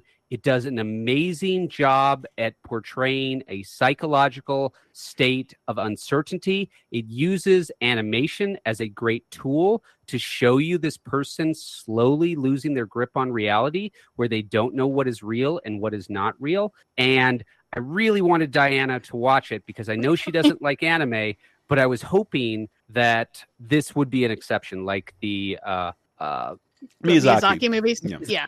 Yeah. So far, Studio Ghibli's been the only thing that manages to break through my dislike of anime aesthetics. So, yeah, I know Perfect Blue has a wonderful reputation. I know Darren Aronofsky says it's like a major influence on him. I'll get to it. Well, yeah. The guy who made, God, what is wrong with my brain? The drug movie. Yeah, Aronofsky. Darren Aronofsky. What's the movie called? Oh, Requiem for a Dream. So he bought the rights to this film just so he could copy scenes from Perfect Blue for Requiem for a Dream. Oh, neat. Yeah. I appreciate him. Yeah, not just saying, it's an homage. Like, cough up some money, bitch. Mm-hmm. Good for you. So I got nothing to say about the live action version. I didn't even know it existed until this moment. I didn't find many nice things about it. I thought we were watching La Blue Girls, so I watched something completely different. And which made it much harder to watch the next movie. John Carroll Lynch, Mike White, Zoe Chanel, Tim Blake Nelson, John C. Reilly, Jake Gyllenhaal, and Jennifer Aniston in The Good Girl. Yeah. See, we had a lot of weird crap this week, but at least sometimes we get some good weird crap. The Good Girl is Miguel Arteta and Mike White's follow-up to Chuck and Buck. Chuck and Buck fucking suck. Fucking great movie. Jennifer Aniston kicks some ass in this because we have another The Good Blank movie we get to talk about where both are dark comedies where it turns out she's not so good. Nope. Yeah. So she is not a good person. She is at all. Not a good person. Nope. But she's stuck in a small town with her dumb husband, John C. Reilly, who's, professionally dumb husbands, and ends up having an affair with Jake Gyllenhaal, pretty much just still being Donnie Darko. It's kind of the same character. Yeah, but gosh, there's just no reason. She's 30 years old. Mm-hmm. He's like 22. And he's not like an interesting go-getter 22. He's like a total loser 22-year-old. Yep. With pretensions of grandeur that are so bad. Like ridiculously bad. Yeah, he's read Catcher in the Rye a whole lot, and he really relates to it. And he named himself after the character in Catcher in the Rye. And if you call him by his actual legal name, he will say, "That's my slave name." And he's white, just so we're clear. Yeah. So she just ends up doing terrible things because she's so bored and just wants to get. And then Jake Gyllenhaal's like, "Oh, okay, I'm bored too in this small town. Fuck this small town. How about I steal a bunch of money and we'll go on the run?" And she's like, "Dude, what? That's not. what? And then meanwhile, like Tim Blake Nelson finds out about the affair and starts blackmailing her, and everything just sort of falls apart because she's just so bored and has like no morals whatsoever. And she's freaking great in this. I would have loved to see Jennifer Aniston do more stuff like this. It's a great acting performance from her, but she goes to some yuck things. I mean, she convinces her husband that the pregnancy she has is his, despite the fact that he is sterile. So, and she's fucked at least 2 other guys this month. 2 other guys. And so she is tricking him into raising a child who is not his own, which is very, very bad. And easy, not okay. And easy to do if it's John C. Reilly. Oh, okay, yeah, we'll just do that. Fun. Exactly. He just sits around and smokes weed with his buddy Tim Blake Nelson and watches Happy Tree Friends. So, I mean, I understand that. Wow, 2002 in a nutshell, Jesus. Oh yeah. So yeah, The Good Girl, got really good reviews, but it like barely got released and nobody really noticed it. And it's like, damn it, this is the direction I wanted Jennifer Aniston's career to go. Like, keep doing weird indie stuff, between this and Office Space, and stop making shitty rom-coms nobody likes, and like develop as an actor. But like, she's like, I have all the money in the world, I'll do what I want. Yep. Yeah. Yeah, Good Girl. Total recommend. And our first confusingly titled film, we have. Damn it! I thought there was a mistake. Yeah, we got Toby Stevens, Lena Headey, Jennifer Eel, Jeremy Northam, Gwyneth Paltrow, and Aaron Eckhart in Possession. I shan't forget the first glimpse of your form. A secret affair. I have dreamt nightly of your face. I cannot let you burn me up. A forbidden desire. Nor can I resist you. A love that transcends time. I'm reading the title. This is so great that we have a movie called Possession and we have a movie called The Possession in 2012. So I assumed it's pretty easy to pick the wrong one if you're going to be renting them. And I love the idea of people wanting to watch a period romance and ending up with The Haunting movie, or wanting The Haunting movie and ending up with the period romance about, these 2 poets, they were sparring publicly, but instead turns out they had a secret love affair. Oh boy. And then meanwhile, like in the present, Aaron Eckhart and Gwyneth Paltrow are also sort of sparring, and then could the sparks be flying in a secret love affair? Sounds like boring Cloud Atlas. More boring Cloud Atlas. I like Cloud Atlas. I mean, I guess if you're into Jane Austen-y type stuff, then you would probably like the flashbacky scenes. And I kind of found the present day stuff to like, we don't need this. I don't get it. Why are you bothering? And it's adapted from a book, and the book is supposed to be much, much better, which I believe, because also this is made by Neil LaBute, which I don't understand why he's attracted to this, because that's not his thing. His thing is making movies that are secretly about how much he fucking hates women, and Aaron Eckhart is usually there. He does have a hateable face. Yeah, undeniably handsome, but like he looks like if a jock could grow old, like into his 70s. I think he's more of a in the company of men kind of guy, not a, I looked at you across the ballroom and I could not contain my feelings for you. Oh, please hold my hand. That would be ecstatic. Yeah, it's just fun. Possession, Possession, one word. Don't be confused as we move to the next segment. But none of that can hold a candle to Nigel Terry, Jeffrey Combs, Amelia Curtis, Udo Kier, Stephen Ray, Natasha McKellone, and Stephen Dorff. Oh boy. One word, fear.com. The power that can find you.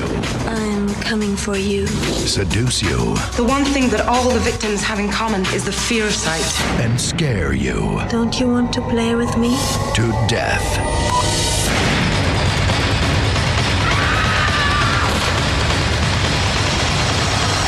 Fear.com, the last site you'll ever see. Going on the internet too much, right?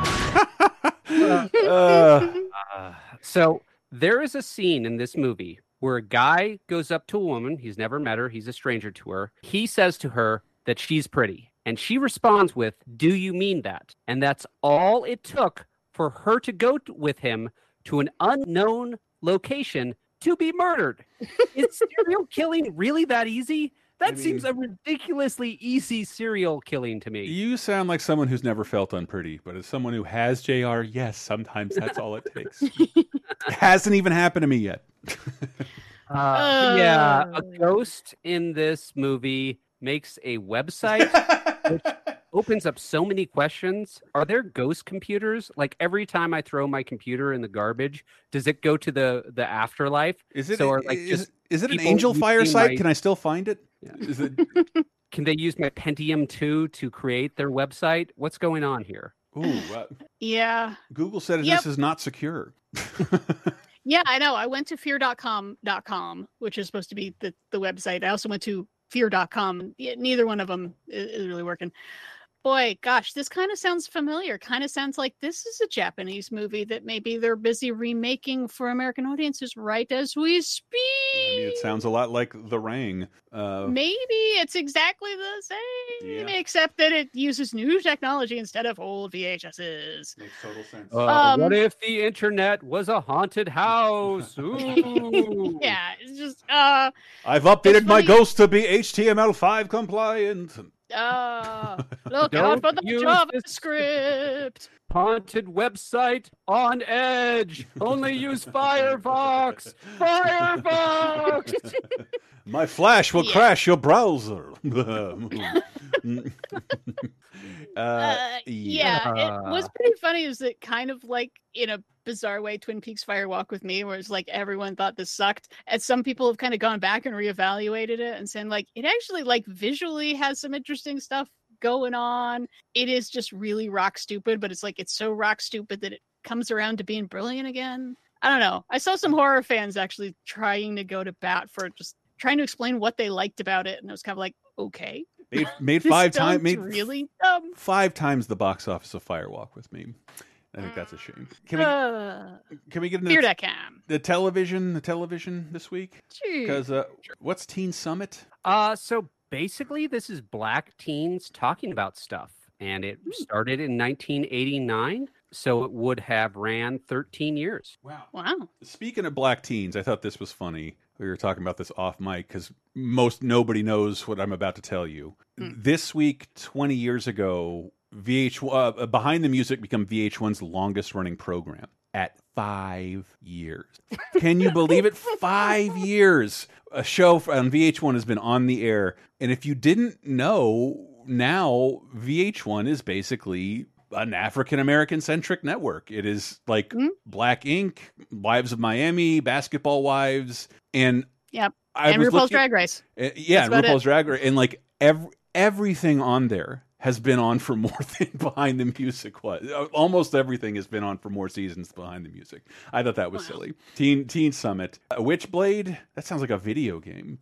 But Teen Summit is over. It was a comic book. It was a comic book, and this is a rare TV show based on a comic book in the late 90s and early 2000s. It ran for 2 years. It was canceled, and pretty much everyone agrees it was canceled because the main star had trouble with alcoholism. It was getting some of the highest ratings on TNT, which is where it was being broadcast, which is one of those things was like TNT had a comic book television show, but sometimes you just can't proceed if someone has serious mental problems that they need to get help with. Yep.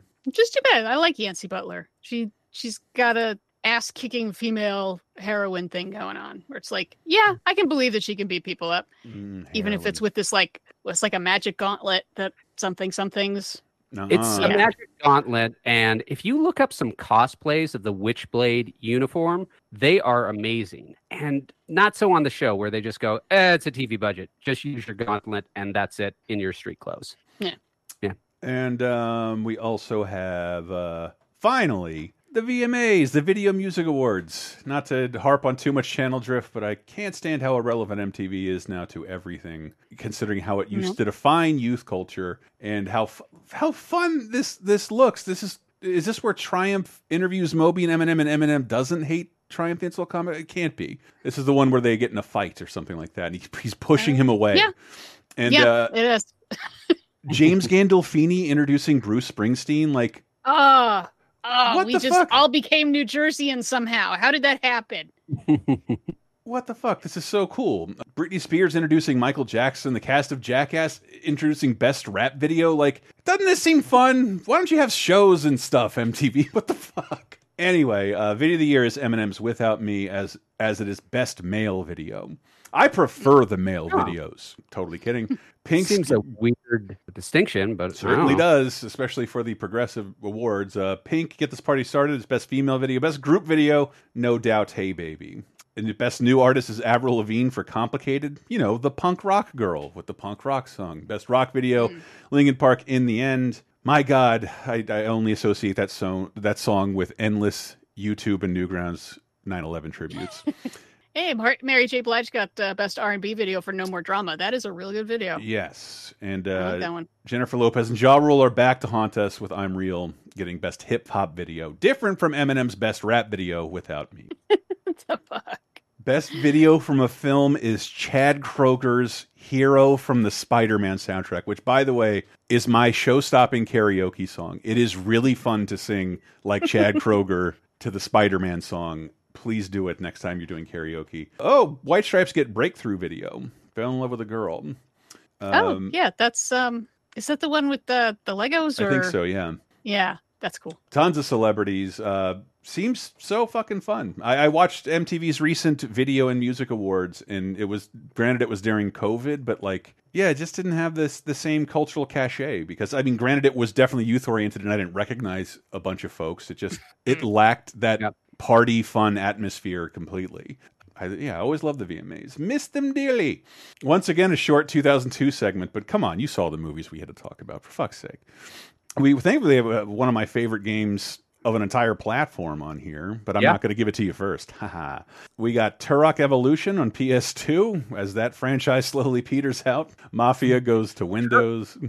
Turok was a big deal. It was. Okay, until this game. He had a comic book. He had 4 games on one console generation. He had an action figure line, and then with this game, Turok Evolution, he became a... Do you remember Turok? Yeah. I think Turok might predate that comic book based on his game. I think it was originally like an old-ass comic. Was it? Yeah, like a Gold Key comic. Like, yeah, I can't remember. Mafia's ported onto Windows. No, this is its release. Oh, is it? Yep. Double check right. that. So Mafia is set in the Prohibition era 1930s. It's a super slow game. Yep. It is not it's Grand GTA, Theft so you Auto. have to drive old cars 20 miles an hour to get everywhere. And you will get pulled over and given a ticket if you speed. Keep in mind, there is no in-game currency. Getting pulled over and getting the ticket does not cost you money. It just costs you time. So this game is like, this isn't GTA. You're getting a ticket, and you're going to have to sit there as the cop writes you a ticket. And it does an excellent job of simulating driving cars from the 1930s, which hint, not great. Yeah, These are not fast cars. That's where NASCAR came from. It did. Was making their not great cars faster than the not great cars that the cops had. Running whiskey. Yep. Getting all the way up to 40 miles an hour. 40 miles? Can the human body even stand that? No. But this gets said as having one of the greatest stories in video games. And my response to that is always read a book. Read a book. Yep. If you think any video game storyline is really that great, please just read a book. It's to describe what you're about to be shooting. It is not Shakespeare, almost ever. And then, I love to hate this game. SOCOM, U.S. Navy SEALs, a new franchise introduced on PS2 with a big cachet of being online. This was so unusual. A console game being primarily online in 2002 was like very, very not done. I mean, it was unusual for Sony, where you had to buy this online adapter separately. Xbox had a broadband input out of the gate. I was playing mostly online on Xbox. I hated the online for Sony, but when we were working in games, Microsoft hadn't really penetrated Europe that well as Sony's had. So this was huge in Europe. Like a U.S. Navy SEALs game was, as far as I know, not played by anybody I know in stateside, but a ton of our readers cared about SOCOM on the Europe level. It's a little different because you win a victory by not just being the most strategic player, but the most strategic team. That's another thing very unusual in 2002. But unfortunately, given the nature of the PS2, that meant it was trivially easy for hackers to just cheat on online games. Like, there was no way to stop it. It was we were talking about on Video Game Apocalypse, because I got that PlayStation 2 online adapter immediately. And unlike the Xbox, it came with not only a broadband Ethernet connection, it came with a phone jack connection. And the games that came with the online didn't match you with people of your bandwidth speed. So you were playing... Oh, man. If you're playing on broadband, you could be... So everything looks like absolute shit. Everybody's running at different speeds, totally incapable of sending this data over the internet. I really hated everything online in the PS2, as did most Americans. But the biggest game... Speaking of stuff in this episode that probably needed to be reevaluated. I don't even remember what this commercial sounded like. The world of special place. Cherish life and never waste. Everyone loves a sunshiny day. We're gonna keep it that way. 'Cause clean is better than dirty, and dirty's meaner than clean. Let's all lend a helping hand. Mario can't do it alone. He'll spray his water to fly around and clean the sludge that's on the ground. 'Cause clean is better than dirty, and dirty's meaner than clean. Super Mario Sunshine, only for Nintendo GameCube. I don't remember that at all. That is fucking bizarre. I thought there was going to be a twist and a guitar riff.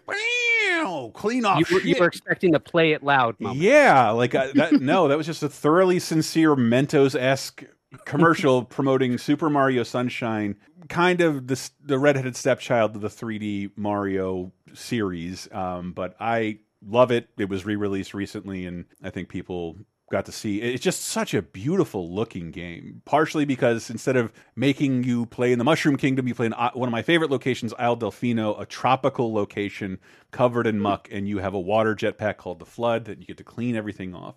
It had some frustrating collectathon areas, some odd dialogue choices, but like all in all, a very pleasant Mario game with an absurdly pleasant overworld. I love the feel of this world. I love the vibe. I love tropical things. I love it in real life, and I love it in my video games as a little escape. So I didn't have the slightest problem with Mario leaving the Mushroom Kingdom to go to a tropical paradise, run around. I think this game has a lot going for it. But I want to put our listeners in the mindset of 2002. The Nintendo 64 wasn't a huge hit. It wasn't a disaster, but the last few years were pretty weak. And then the GameCube came out, and its launch was not that strong. And I know it seems strange in 2022, but Nintendo could have absolutely gone the way of Sega. This had been a huge amount of time since a mainline Mario game. 1996 is when we had Mario 64. No other big Mario games. It's probably the most time that elapsed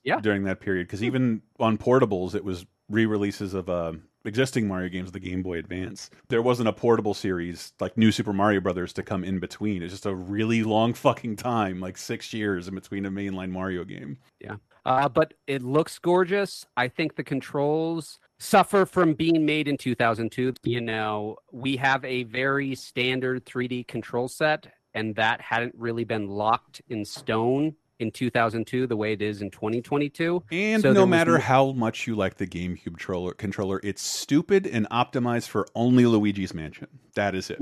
That's the only thing it works the best for. Yeah, I don't think there's any reason to play the original over the remaster. Yeah, and I should say that, sorry to bore you with this, Diana, Nintendo did a controversial thing last year and announced Mario 3D Classics Collection, not semi-remaster. Yeah, it comes through, and it's a widescreen to fit your television, which the original never was. Or maybe it was. I forget. I emulated this in a Dolphin. It looked really good. Anyway, Nintendo's like, yeah, but we'll only be selling this until the end of April, and then it goes off sale. It did digitally, but these are still floating around a ton of retail stores. So if you see Mario 3D All-Stars, pick it up. I'm part of the problem, guys, because that marketing totally worked with me. If it hadn't been a limited time, I would have been like, well, I don't need to play it now. But I was like, I like digital. I don't want to have any carts. All right, Nintendo, good job being evil, because it worked. Here's my money. I was just 3 of my favorite games of all time. I was throwing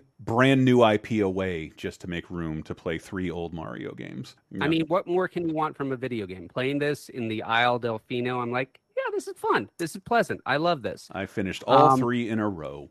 There's some weird parts to it. This is the game where Bowser Jr. thinks Peach is his mom, and Peach isn't sure if that's true or not.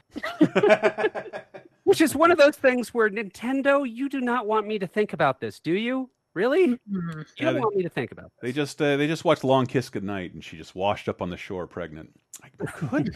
Could be. And it did the controversial thing of giving voices to the characters. Yes, it did. This is the game where Mario talks the most, and we in America got a little lucky because he's voiced a lot more in the Japanese version. Yeah, because we played a clip a long time ago in a Laser Time when Charles Martinet as Mario talks for a long time. It is really grating. Really grating. You cannot listen to that voice say more than 2 sentences. Yeah. And at best. Oh, my head. Easy. Oh, yeah. I'm beat. Aren't I done yet? There's more. It is. Yeah, no so long gay Bowser, but yeah, it's still there. Love Super Mario Sunshine. Love Charles Martinet. Don't mean to give him shit. Yeah, I actually like the FLUDD system. I think it adds a great element to 3D platforming. I know that's not a popular opinion, but I think it's a nice little addition. No, I thought so too, especially to Mario's acrobatics and whatnot. I wasn't in love with a lot of the gunk removal mechanics, but I still think this game is great. It was my favorite thing to revisit in that Mario 3D All-Stars. It is the best thing in that package, even though I like maybe both the other games more. It was served the best in the recent re-release, so I recommend people pick it up. Yeah, and I enjoyed my time. I played all 3 in a row and enjoyed my time with Sunshine way more than the other 2. I will say this is the most rushed Mario game because the GameCube was a little struggling. So they did really release this probably a year earlier than they would most other Mario games. It's the first Nintendo platform console to launch without a Mario game. No Mario game. And it's common now, but it didn't used to ever happen. Nope. And I definitely feel they were like, no, we need to make sure the GameCube exists, so release it before it's polished to perfection. And that's what Nintendo is best at. I feel like every Mario game after this, it's like, no, you polish it to perfection because we don't want the clunkiness that some parts of Mario Sunshine do have. All right. Yeah, and that's about it for 2002. Let's go out with Long Time Gone by the Chicks. But stay right there when we get back. We got a movie with the word possession in it to talk to you about. We should go out with Sonny and Cher at this point to make people think it's Groundhog Day. Anyway, don't move. We'll be right back. Brother found work in Indiana. Sister's a nurse at the old folks' home. Mom's still cooking too much for supper and me. I've been a long time gone. Been a long time gone. No, I ain't hold a roll since I don't know when. Long time gone. And it ain't coming back again.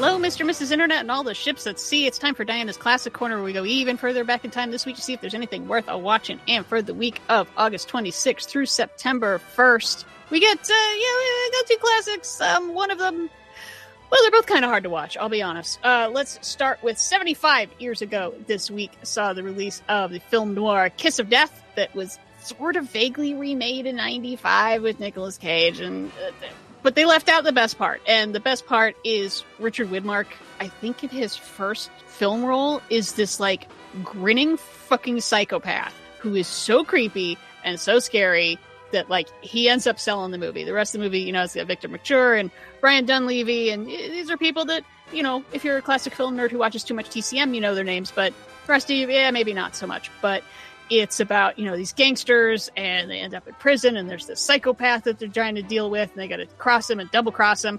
They filmed live in Astoria, Queens, and at Sing Sing, so it does have some really cool, documentary footage, frankly, of the streets 75 years ago. So, yeah, I got to recommend it for that. It's not the greatest of noirs. I mean, it's kind of like White Heat, but not as good. But Kiss of Death, 47, yeah, I'll totally recommend. And then 50 years ago this week, a movie more important than good that I cannot recommend because, dear God, is it hard to watch, because it's Last House on the Left, the debut of Wes Craven, a rape revenge movie that is, pretty freaking graphic. It was very, very controversial at the time because they said, well, this is basically pornography. And like, it's not actually pornography. It's based on an Ingmar Bergman film. Literally, this is true. It's based on The Virgin Spring, which is kind of the same story of there's a girl, she is abducted and tortured and raped, and then the folks who did it kind of accidentally stumble on her family and try to hide what they've done, and then the family figures it out, and now there's going to be a lot of violence. But really, I just want to celebrate that Last House on the Left turning 50 means the films of Wes Craven turned 50, and yeah, he's someone that, I miss. We lost him in 2015, but People Under the Stairs we've talked about on this is pretty cool. I still haven't seen Red Eye, but I've heard that's real good. But all the Nightmare on Elm Street movies, Swamp Thing, Serpent in the Rainbow. Oh man, that's a messed up movie. And also Music of the Heart. Everyone forgets about that one. Just, you wait for something horrible to happen in it. No, it's just Meryl Streep and them kids, and they're happy and playing music. But yeah, Wes Craven, one of the most important names in modern horror. So yeah, his work turns 50 this week. And that's it for this week. Stay classic.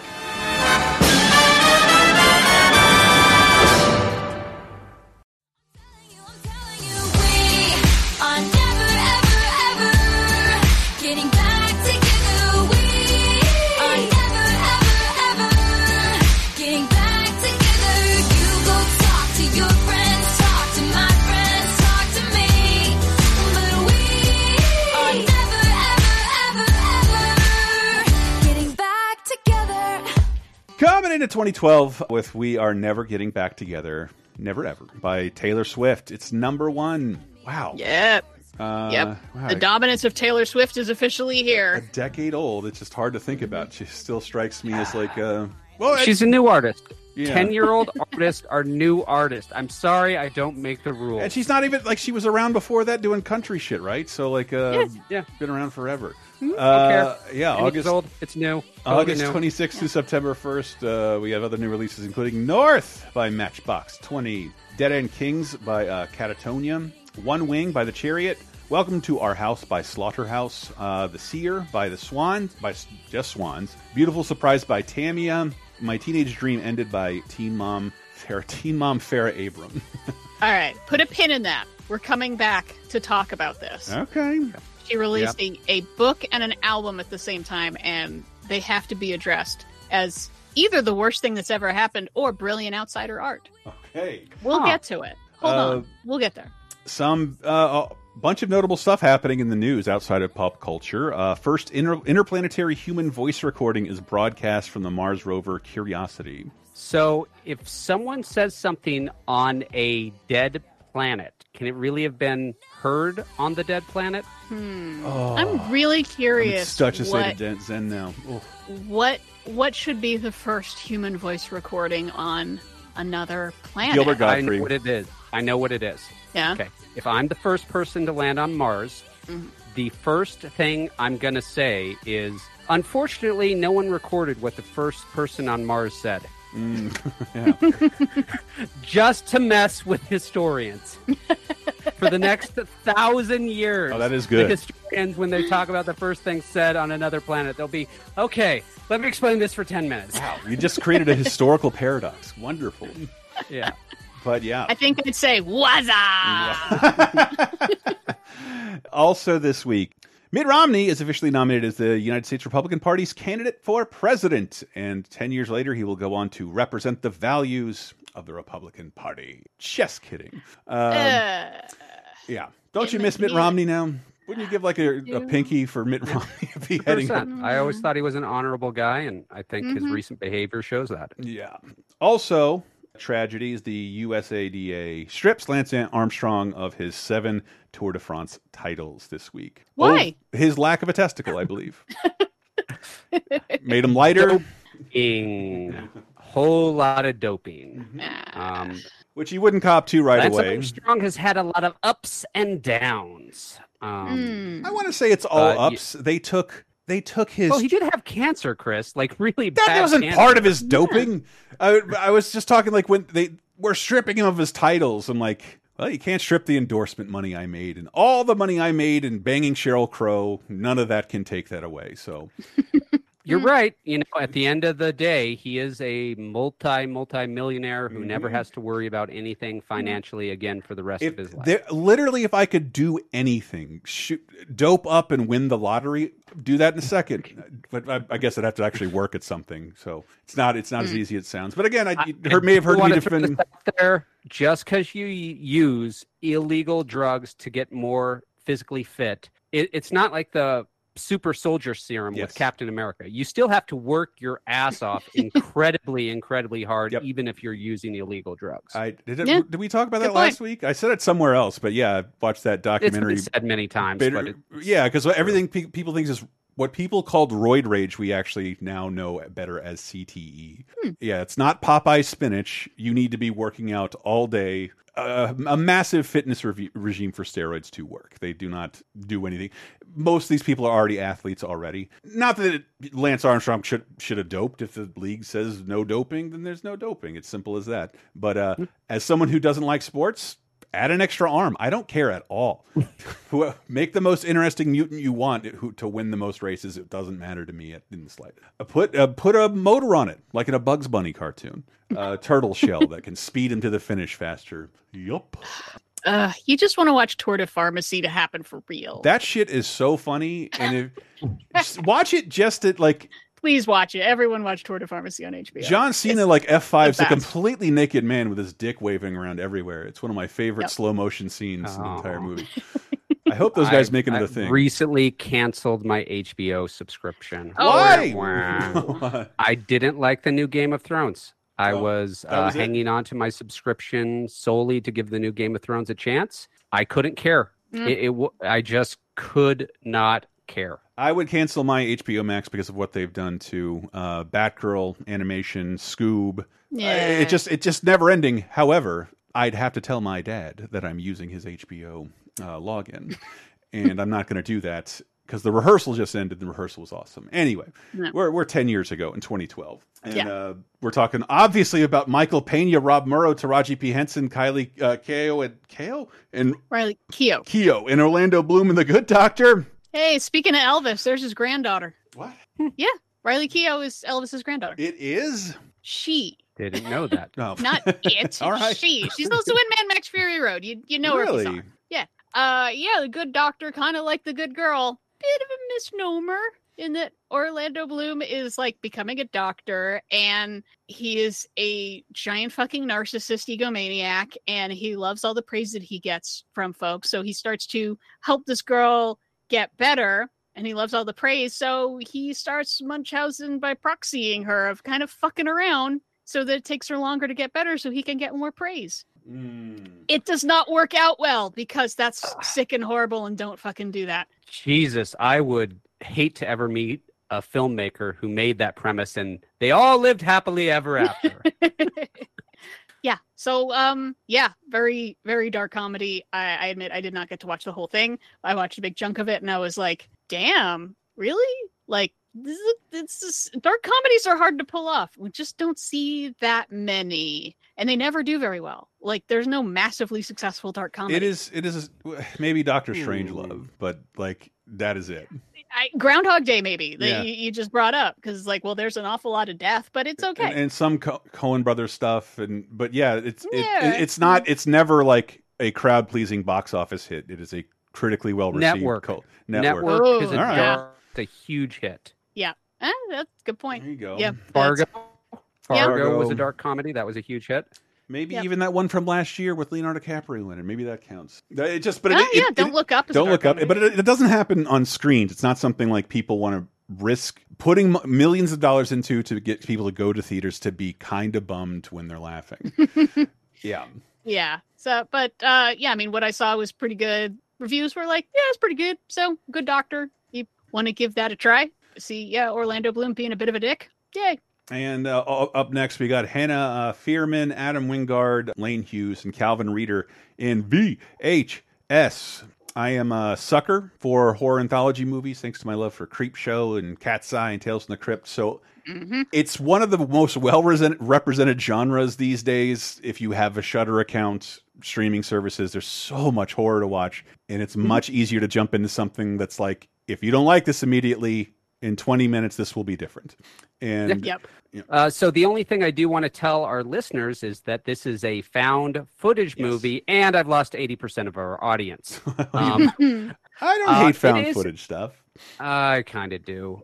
This was a rough watch for me for like the first 15 minutes, just because they go crazy with the shaky cam, where it's just like, you are actively punishing my eyeballs. I get what you're going for, but it's physically unpleasant for me to watch. So it was a little too much for me. Once you get into the actual anthology, because they started up with a group of asshole burglars and sexual assaulters filming their crimes, and then they get a job to go steal a VHS tape from this haunted house, basically. And they're told, you'll know it when you find it. And then they go in and they start watching all these tapes, and then they slowly die one by one. So there's a theory in the fan community for this film that they are, in fact, the VHS tape they're supposed to find. That their deaths in the haunted house is the tape they're supposed to find. But I like that. Yeah, I like that too. I didn't get it until I read an online review after watching the film. But yeah, I like that. But the individual stories themselves are pretty much all good. I think it's one of the better anthology films of the last 10 years. But however, I was on a date with a young woman who was a big horror fan, and I told her, we're talking about VHS, and as someone who was working in a feminist field, she sort of said, like, fuck that movie. Every single scene is either anti-woman or women torture. It's like this genre is defined by final girls, and there is not like a she found the feminist approach angle of this. I'm just glad I could express that, because that's why I try and have different perspectives on the shows. I wouldn't have that wouldn't have occurred to me at all. Yeah, I can kind of see that. I mean, horror is brutal. You know, that's one thing about it. Horror is brutal, and I don't believe that as a general rule, we as an audience accept brutality towards women the same way we accept brutality towards men. Yes. We kind of operate, if there's a white guy in your movie, he probably deserves something. Right. In one of these anthologies, a girl takes all her friends camping, and all of her friends are killed one by one. And at the very end, I interpret the ending of that as she turns into the monster who was killing them. Because at the beginning of that, she says, you're all going to fucking die up here. And no one calls her on it. They're not like, we're going camping with you. What the hell? And it's only after they smoke weed that they go, you know, it's kind of odd that you said we're all going to fucking die up here. What was that about? So, yeah, I can get where she's coming from, but I think each story works. Yeah, and there's more stories than your average anthology film. I have to admit, I did not watch it because I am a giant baby. But reading the synopsis saying like, oh, one of the stories is about a group of men who want to sexually exploit drunk girls.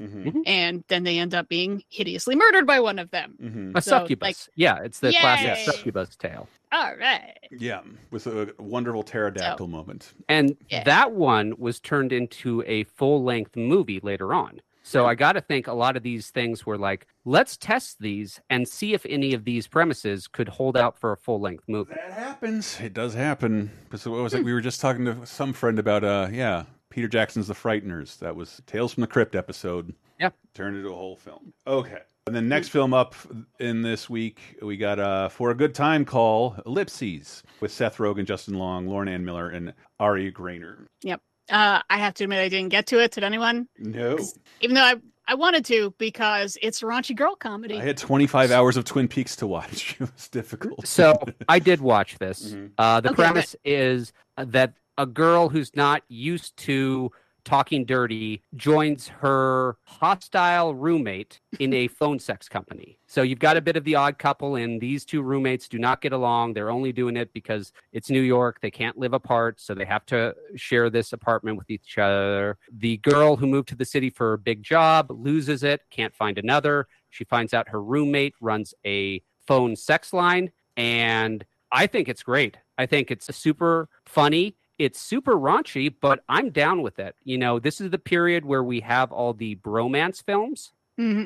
This is a womance film because it really explores intense female friendships. And I'm a sucker for friendship movies, male or female. You know, one thing I did find interesting is that they referenced the film Single White Female in this movie 20 years later after we just it is still a reference that the movie makers fully expect you to understand. No explanation. But it's a recommend for me. I like comedies and I like friendship comedies, and this is that. Yeah, this was one of the ones on my list that was like, I just don't have enough time. And that, this is the size of movie that's, I think this is actually Canadian. And it's like that, where we find the hidden gems is in little movies like that, where it's like, it's a decent movie. Mostly is it written well? And are the performances pretty good? Yeah, it's fun. Yeah, it sounds like a lot of fun. But I love the single white female reference. That makes me happy. Yeah. And if you know any, let me know. Failure. Hard pivot. I love if I were to read this cast. Failure. If I were to read this cast, I would bet 99% of our listeners would never in a million years be able to guess what movie this is. No, 99.999. Nope. Jamie, I watched chunks of it. I can't. Have you seen a movie with Jamie Presley, Carrie Elways, As You Wish, Chaz Palminteri, Christopher Lloyd, Cloris Leachman, and Tony Braxton, the Tony Braxton, yes. It's because you didn't see the Oogie Loves and the Big Balloon Adventure. I'm sure maybe you have a shitty movie podcast. No one did. If you were, unless you're actively listening to a shitty movie podcast, there's no reason you would have heard about this because A, it's not for you, and B, it's one of the biggest bombs of the modern era. Not that it cost a shitload, but that it made nothing, given like $60 million were put into the production, marketing, and merchandising. So they were basically trying to make a Teletubbies ripoff. That was their whole purpose of this. But then the filmmaker saw Medea, and he was blown away by how much the audience talked to the screen in Medea. Wow. So he thought it would be a better idea if in his movie, the audience all talked back to the screen. But I think there might be a slight tiny difference between the targeted audience of Medea and the Oogie Loves and the Big Balloon Adventure. And as a parent, the idea of going to a movie where the toddlers are all encouraged to shout at the screen sounds like my version of hell. It's like, oh my God. I killed a bunch of nuns. I guess I'm going to be watching the Oogie Loves and the Big Balloon Adventure as 1,000 toddlers shout around me for all of eternity. It sounds like the opposite reason you take toddlers to a movie. I would really prefer you sit still for 90 minutes. But the idea that they think they've invented kids interacting with the TV, like Blue's Clues fucking exists. The interview, Teletubbies already exists. The interview with this guy thinking no one had ever made an interactive film before was so arrogant and naive at the same time. Like, this deserved to fail. And I love watching the trailer, by the way, from the marketing genius behind Teletubbies. not like a real creator, but a guy who helped shepherd franchises overseas and whatnot. And if I told you that there were 2 Mexican characters in this film, one named Lola Sombrero and one named Leo Sombrero, who is the obvious people you would cast for these obvious Mexican roles? Oh, God. I'm not going to say it. Christopher Lloyd and Jamie Presley. Oh, okay. Obviously. I didn't want to be controversial and say Luis Guzman's tearing up the internet this week. Oh my God. I don't understand, why is this a movie film for theaters?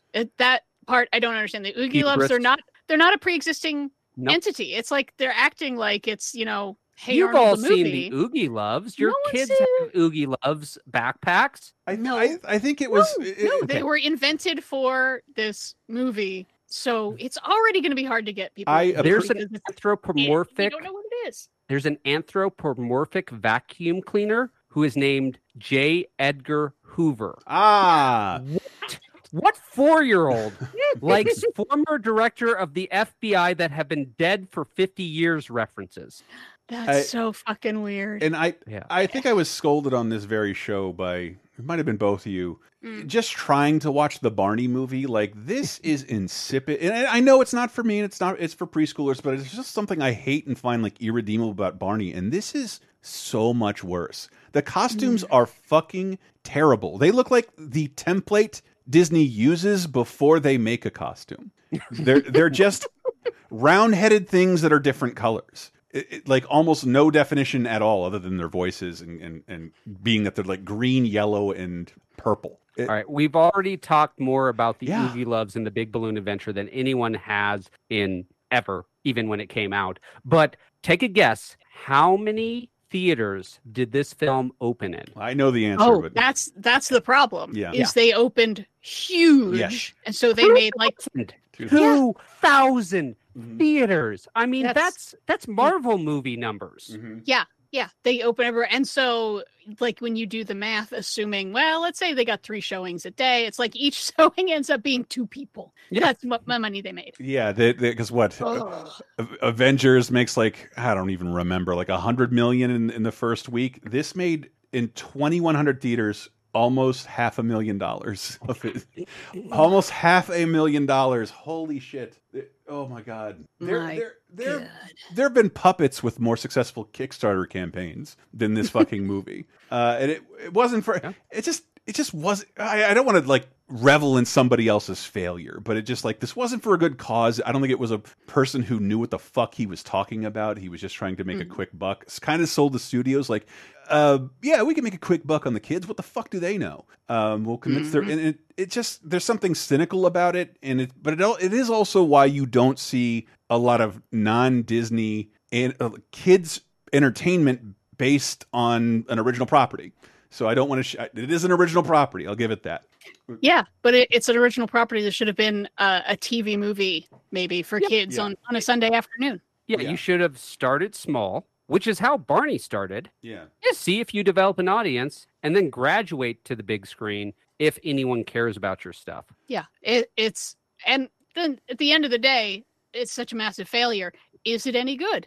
No. It is unwatchable. Even for small children, I think they would just wander off. I think that their designs are incredibly dull and their voices are grating. And I'm saying that from like kind of a kid's perspective. I don't like it. I do not like it at all. We'd bait. We'd bait. Anyway, moving on to the 2 bigger movies of the week. Dane DeHaan, Jessica Chastain, Maya Wasikowski, Gary Oldman, Guy Pearce, Jason Clarke, Tom Hardy, and Shia LaBeouf in Lawless. Me and my brothers were bootleggers. Money just started pouring in. Success made them famous. You're an outlaw, Jack. I think it's a matter of perspective. But when the corrupt go too far...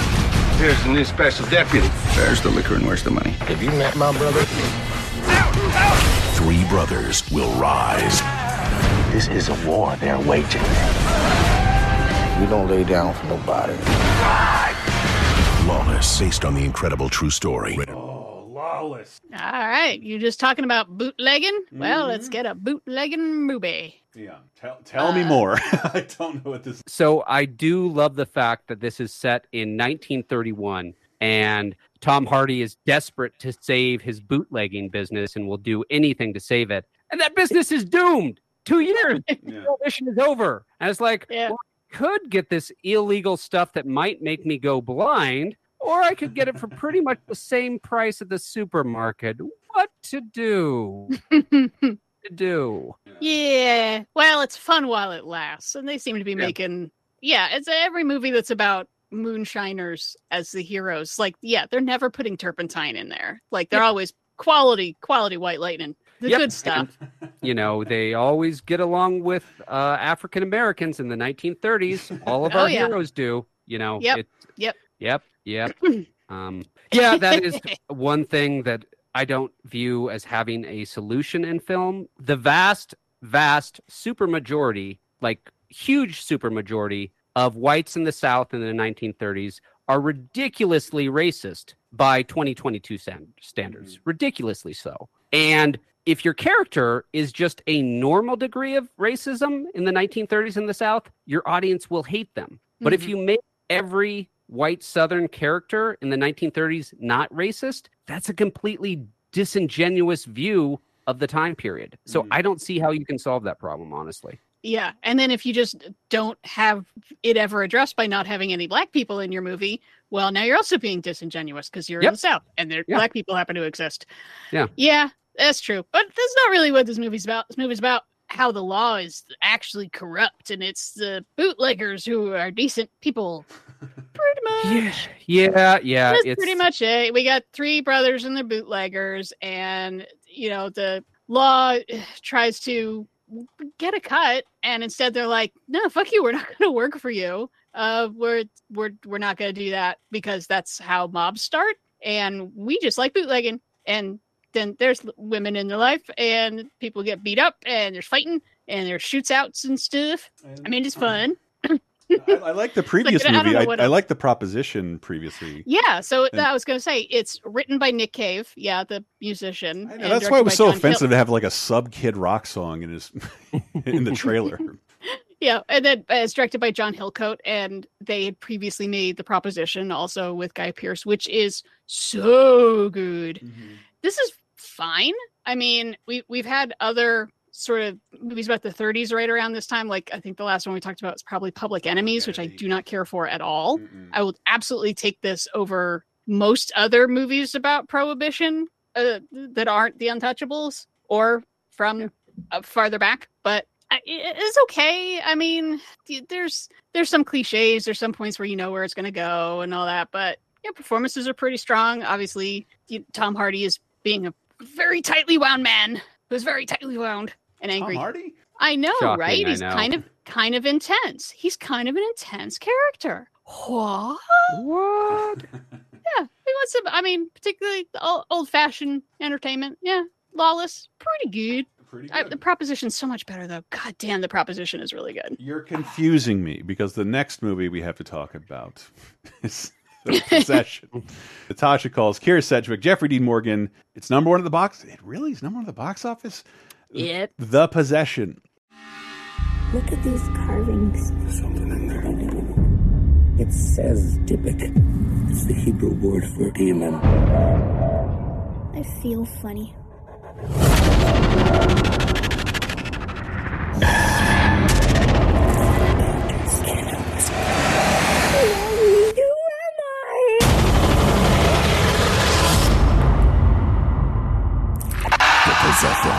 PG-13, August 31st.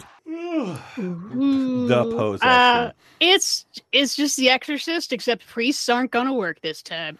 Right. No, because this is based on a true story. Oh, this is a true story. This actually happened. And there's a scene in here where they take a CAT scan, which shows a physical demon inside of the woman. And show me that CAT scan, true story. If it's a true story, I want to see the demon CAT scan, God damn it. Oh, I hope it's just like I hope it's like a little Pac-Man ghost with two eye holes.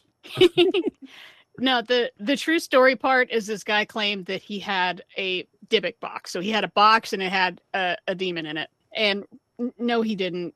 And he's fully said since then, no, I didn't. I was just messing around, putting it up on eBay. You know, it was just like a little portable wine container thing, but it's an old box, and he dressed it up and said like, oh, it's haunted. It's got the demon is trapped in there and it brings bad luck to whoever is near it. And no, that's just made up. But this is the point that this starts out with a spooky box, and spooky bad things happen around spooky box, and then turns out, oh no, there was a demon in the box, and it gets into the little kid, and it's spooky in a very Sam Raimi way because he produced it. Yeah, I mean, whatever. As a Jew, I'm happy we finally have a good possession movie. Not that this is good, but I'm happy to see, oh no, there's the supernatural. Well, waving crosses at it ain't gonna do shit. Yes, this is this. It's a Hebrew demon. I love the idea of a ghost not recognizing Catholic authority. Yeah, I love movies that show, I'm sorry, there's one correct religion, and it's this one. It's the only thing. Look, all other religions are false, and this one's correct. Yeah. I'm sorry. Yeah, otherwise, Arnold Schwarzenegger would not be here. It's End of Days reference. It's okay. It's okay. No one wants to remember End of Days. Yeah, The Possession. Yeah, whatever. It's fine. Yeah, it's got some good spooky stuff in it, but it's not great. What the fuck? Like, Roger whatever. Ebert gave this 3.5 stars. What, out of 4? Okay, confusing. Yeah. I mean, you could do a lot worse. There's so many freaking exorcism movies in the last like 15 years that, I mean, I am definitely not an authority on them, but it seems like this is one of the better ones. But, you know, please let me know in comments. And Dopey was the tallest of the 7 dwarves. Yeah, exactly. Yeah. Do we really only have one show to talk about in 2012? All I could really find. 2012, one show to talk about. And even this is a bit of a misleading claim.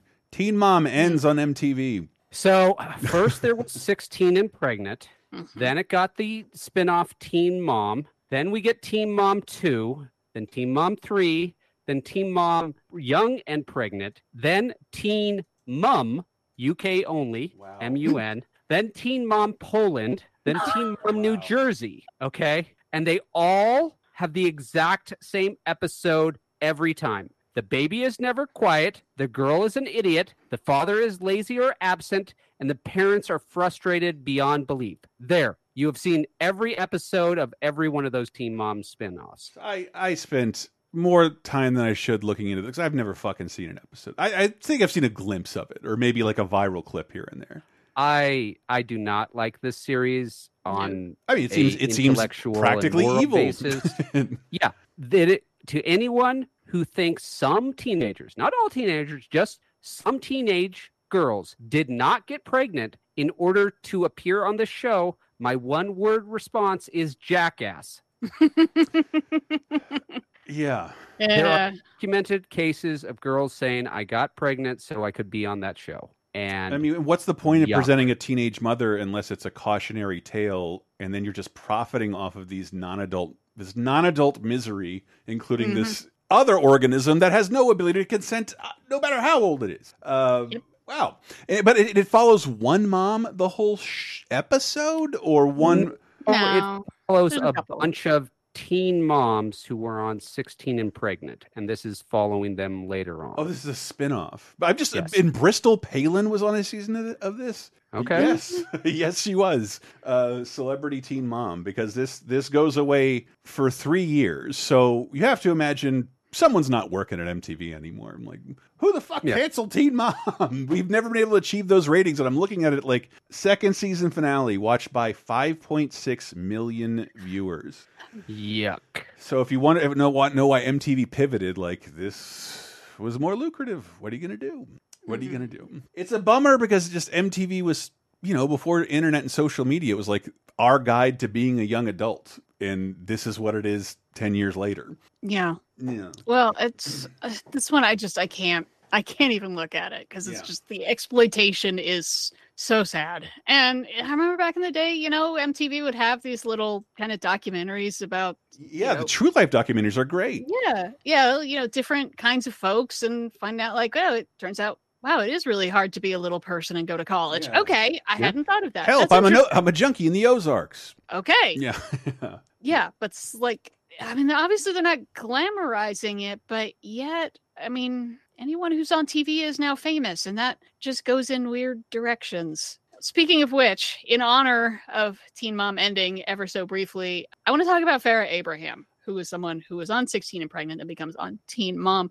Tell me everything, because this is super vague for me. She later figures out she can make quite a bit of money doing porn. So she does some porn. She got probably $1 million for doing a sex tape with James Dean, but she also wrote a book about her struggles, and at the same time came out with an album. It's either the worst thing that happened, even so much, people comparing it to Friday by Rebecca Black. That's a fucking banger compared to this stuff. This is barely listenable. Or it is the electronica answer to the Shags, and it is brilliant outsider art that is so personal and raw that its actual quality doesn't matter. Oh, okay, like a Primus quality. Play some and tell me what you think. All right, we got Finally Getting Up from Rock Bottom by Farrah Abraham.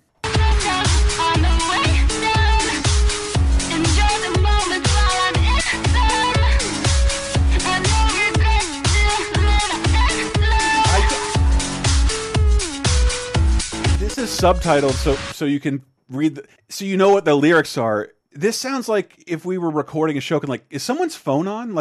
this isn't matching up at all. It sounds like there's 2 songs playing out of order. Whoa. Did she get like all the plastic surgery in the world in the last 10 years? Yes. Like all of it. That is one of those you have a problem plastic surgeries. Did she get like the Walmart store brand of Auto-Tune, by the way? Because that was pretty fucking low fidelity as well. Yeah, it is. It is so cranked up that it no longer is human. It does. Fascinating. It does sound like a robot begging to live at certain points, and none of it is melodic or matches up to the music in any way. Who made this? It's very strange. I recommend it. I think it's true modern art. Oh, very. I say the same thing for pornography. In many ways, it is. Because when she fucks the corpse of James Dean, Moving on, lastly, to Viggity video games. Video games of 2012. Guild Wars 2 is out. A huge release. I think I was working at PC Gamer, and this was on one of the last covers while I was working there. Don't know anything about it. I hope you do, JR. I never played the game. Oh, okay. I'm not familiar with it. Sorry. Super Hexagon is the Super Nintendo version of Hexagon, and it's out on iOS.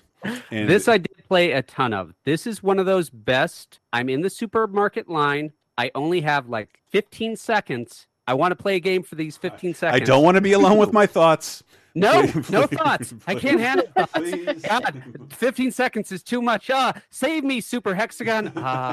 Sweet dopamine. Because all it is it's a hexagon, folks. Hence the title. It's a hexagon, and you're trying to escape, and you have to move so the hexagon doesn't close in on you. It's kind of cool. Oh. It's kind of cool. It looks like Reverse Tempest. We're going to tell you in a second who lived and who died, and we're going to have a quiz about who was born. You can play along with us. Hopefully, I don't continue to dominate. Yeah, Diana. And the doorbell rung and the dog went crazy right before I was going to say anything. Fair. But yeah, you can check out more on Laser Time shows. Video Game Apocalypse, our video game show where we go even further in depth with way bigger and better video game experts every week, including Mr. Diana Goodman, Michael Raparez, and Maddie Allen. And I think a special T.L. Foster appearance this week as they make me hear about Madden. And then it debarks every time during the quiz. Patreon.com/LaserTime. We got a bunch of classic corner 80s in-depth episodes coming your way. We have still more to come. Star Trek, Blade Runner, Fast Times at Ridgemont High, and we got E.T., Mad Max 2. Shit, Star Trek 2, Fast Times at Ridgemont High. Said those. The first, what was the first? Oh, Conan! Not Conan. That's a different one. That's on TBS. Anyway, Di, where can people find you? They can find me on the Twitter at ListeningNerd, LeCineNerd, or follow the show at 302010 Podcast, 302010 Podcast. Coming up next week, two of the best things that ever happened in the 90s, I feel like they're going to happen at the same time. One, we get to meet the concept of the director's cut. Mm-hmm. And a movie from 10 years before that was sort of meh suddenly turns into a classic. Also, Goof Troop. The best Batman. Oh. Period. All right. Actually, yes. That is a factual statement, and if you disagree with it, you're wrong. I'm sorry. I love it. Very concurred. Patreon.com/LaserTime. Give us $5. JR, what about you? Where can people find you at? They can find me on the Twitter, JRRALLS. And okay, who died during this period, Diana? 2010, August 26th to September 1st. Who be dead? Well, in 1992, that's when we lost Mary Norton, the author of The Borrowers, who was 88. Oh, Not a young lady. never lived to see the Ghibli version of her work. No, she didn't. That was but good. She saw the horrible 80s animated cartoon. Is it The Littles or the Littles. Borrowers? Yeah. Isn't The Littles based on The Borrowers? Have I been wrong this whole time? I could be. Dude, don't listen to me. There might be multiple versions. It's confusing. Everybody's struggling to look it up like it's the end of the show and any of our listeners care. I'm looking. No, The Littles is a different book. Yeah. Oh, my bad. I've been wrong for 40 years. Okay. But, how are they different? They're kind of... One's a rip-off of the other. Probably. Who else did we lose? All right. Well, in 2002, we lost Lionel Hampton, who was a jazz legend and also the only famous person I can think of that played the vibraphone. Ooh. Yeah. What would I know his vibraphone work from? From his own stuff. He was like... His own stuff? He wasn't like in a movie He's not collabing with anybody. He doesn't need it. No, he had the Lionel Hampton Orchestra. I think he played with Benny Goodman first. Oh. And then, I mean, he had his own orchestra, and he was very, very famous as percussionist. 94 years, long time. Not freaking bad. And then also musically in 2012, we lost Hal David, who made it all the way to 91. He was the lyricist who worked mostly with Burt Bacharach. So Raindrops Keep Falling on My Head. Do You Know the Way to San Jose? Walk On By. I Say a Little Prayer. Wow. Awesome freaking songs. Nice. So he's dead 10 years legacy. ago. Yeah. Great legacy. Yep. Yeah. Now it's time for the birthday quiz. Yay. Oh, birthday is a doodly-doo, a ding-dong, doodly-doodly, ding-dong-doo. Turning 50. She was born August 30th, 1972, in San Diego, California. Whale's vagina. To an import-export agent of Cuban descent. So it's not Art Vandelay, I know that. Later, her family moved to Tampa, Florida, and then Los Angeles. Okay? When is this woman? No, I just thought of some. I almost wanted to say Rosie Perez, but I don't. That's nope. Is this woman No, Hulk she's older. Hogan? No. Okay. This woman is not Hulk Hogan. Okay. So good for her. While attending high school, she signed a modeling contract at the age of 16, appearing in Calvin Klein I think I know and it. Levi's. You know it? I know it. I think. Yeah. Is she was- semi-retired now? I would guess so, but I don't know enough about her modern stuff to say for sure. She was on 17 magazine's cover when she was age 17, so good lining up there. She was scheduled to perform in the film Mortal Kombat, but had to resign after breaking her hand while training for the role. Ooh. So I'm pretty sure this is who I think it is. At the age She of was 19... she made a debut in a great New Line movie, if I'm not mistaken. I think it's New Line. I don't know who made that film. I'm pretty sure you got it, Chris. Yes. But at the age of 19, she was photographed and videotaped topless for an S&M leather fashion pictorial. I have seen that, and I always thought it was fake. But They were never released. And after she was a big movie star, the person who took them tried to blackmail her. Shoot. And she sued them and won. And I saw them anyway. He served 3 years in prison for attempted grand theft, forgery, and perjury. Ooh. Not Vanessa Williams. No. But Yeah, I she did dance with a man in a brightly colored outfit. As soon as I tell you the first movie we've talked about of hers, you're going to know who she is. I know. There's some. It's like tip of my tongue. I'm picturing her now. Movie, There's Something About Mary. Second movie, Charlie's Angels. Next Cameron movie, Diaz. There it we is go. Cameron Diaz. Recognize that I got that way too early. Recognize, way too early. Then Shrek, then Bad Teacher, then The Holiday. Is she pretty much retired now? She said, yeah, something to that effect. Okay. She doesn't have any interest in. She may appear in something, but like I don't want to be a movie star anymore. And it's not like she doesn't look exactly the same. She looks barely aged a day, but I think she has other goals. And yeah, I don't really want to do that anymore. How long can I do that anyway? She's got plenty of money. You know, that Shrek money. Oh, that's true. I mean, all that money she had, whatever. She was in a ton of like killer stuff. Like she was like, I remember reading for a while. She was like one of the top female box office draws in the country. 100%. Yeah. And she'd always struck me as one of the most on the spectrum of least shitty famous person, otherworldly pretty person. She struck a really good balance there. I don't hear a lot of awful shit about Cameron Diaz. Yep. See, I was thrown because you said she lived in San Diego, but I didn't hear Long Beach in there. That would have helped me. Sorry. Because she used to buy her weed from Snoop Dogg, and he'd sell her sticks and stems. I she's didn't a white know girl. that. That's true. Okay. And she's a white girl. She doesn't know better. Giving Diana details that would help her is cheating. But yeah, I was referring to The Mask, by the way, the whole time. She danced with a man in a brightly colored suit. And her debut, New Line Cinema's The Mask. Which we will talk about soon. But in we 2 haven't years. Yet. Yeah. Soonish. Any of us are still alive. But yeah, I'd love to see the alternate reality where she was in Mortal Kombat. I'd never heard that story of the second, like, oh, I know exactly who she was cast as. Who else would she? Was she Goro? Yeah. She's obviously Johnny Cage. Yeah, that would have been really interesting. Yeah, I mean, we saw she could do action. You know, with the Charlie's Angels movie, there had a ton of action in it. Yeah. Yeah, anyway, that's been our show. Thank you for listening. Patreon.com/lasertime. Tell a friend. Di, what are we closing out with?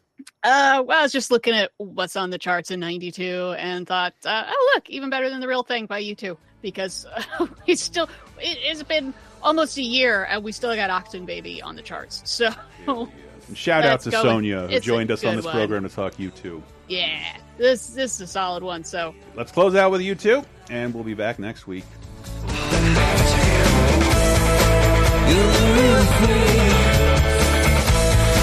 You're the real thing.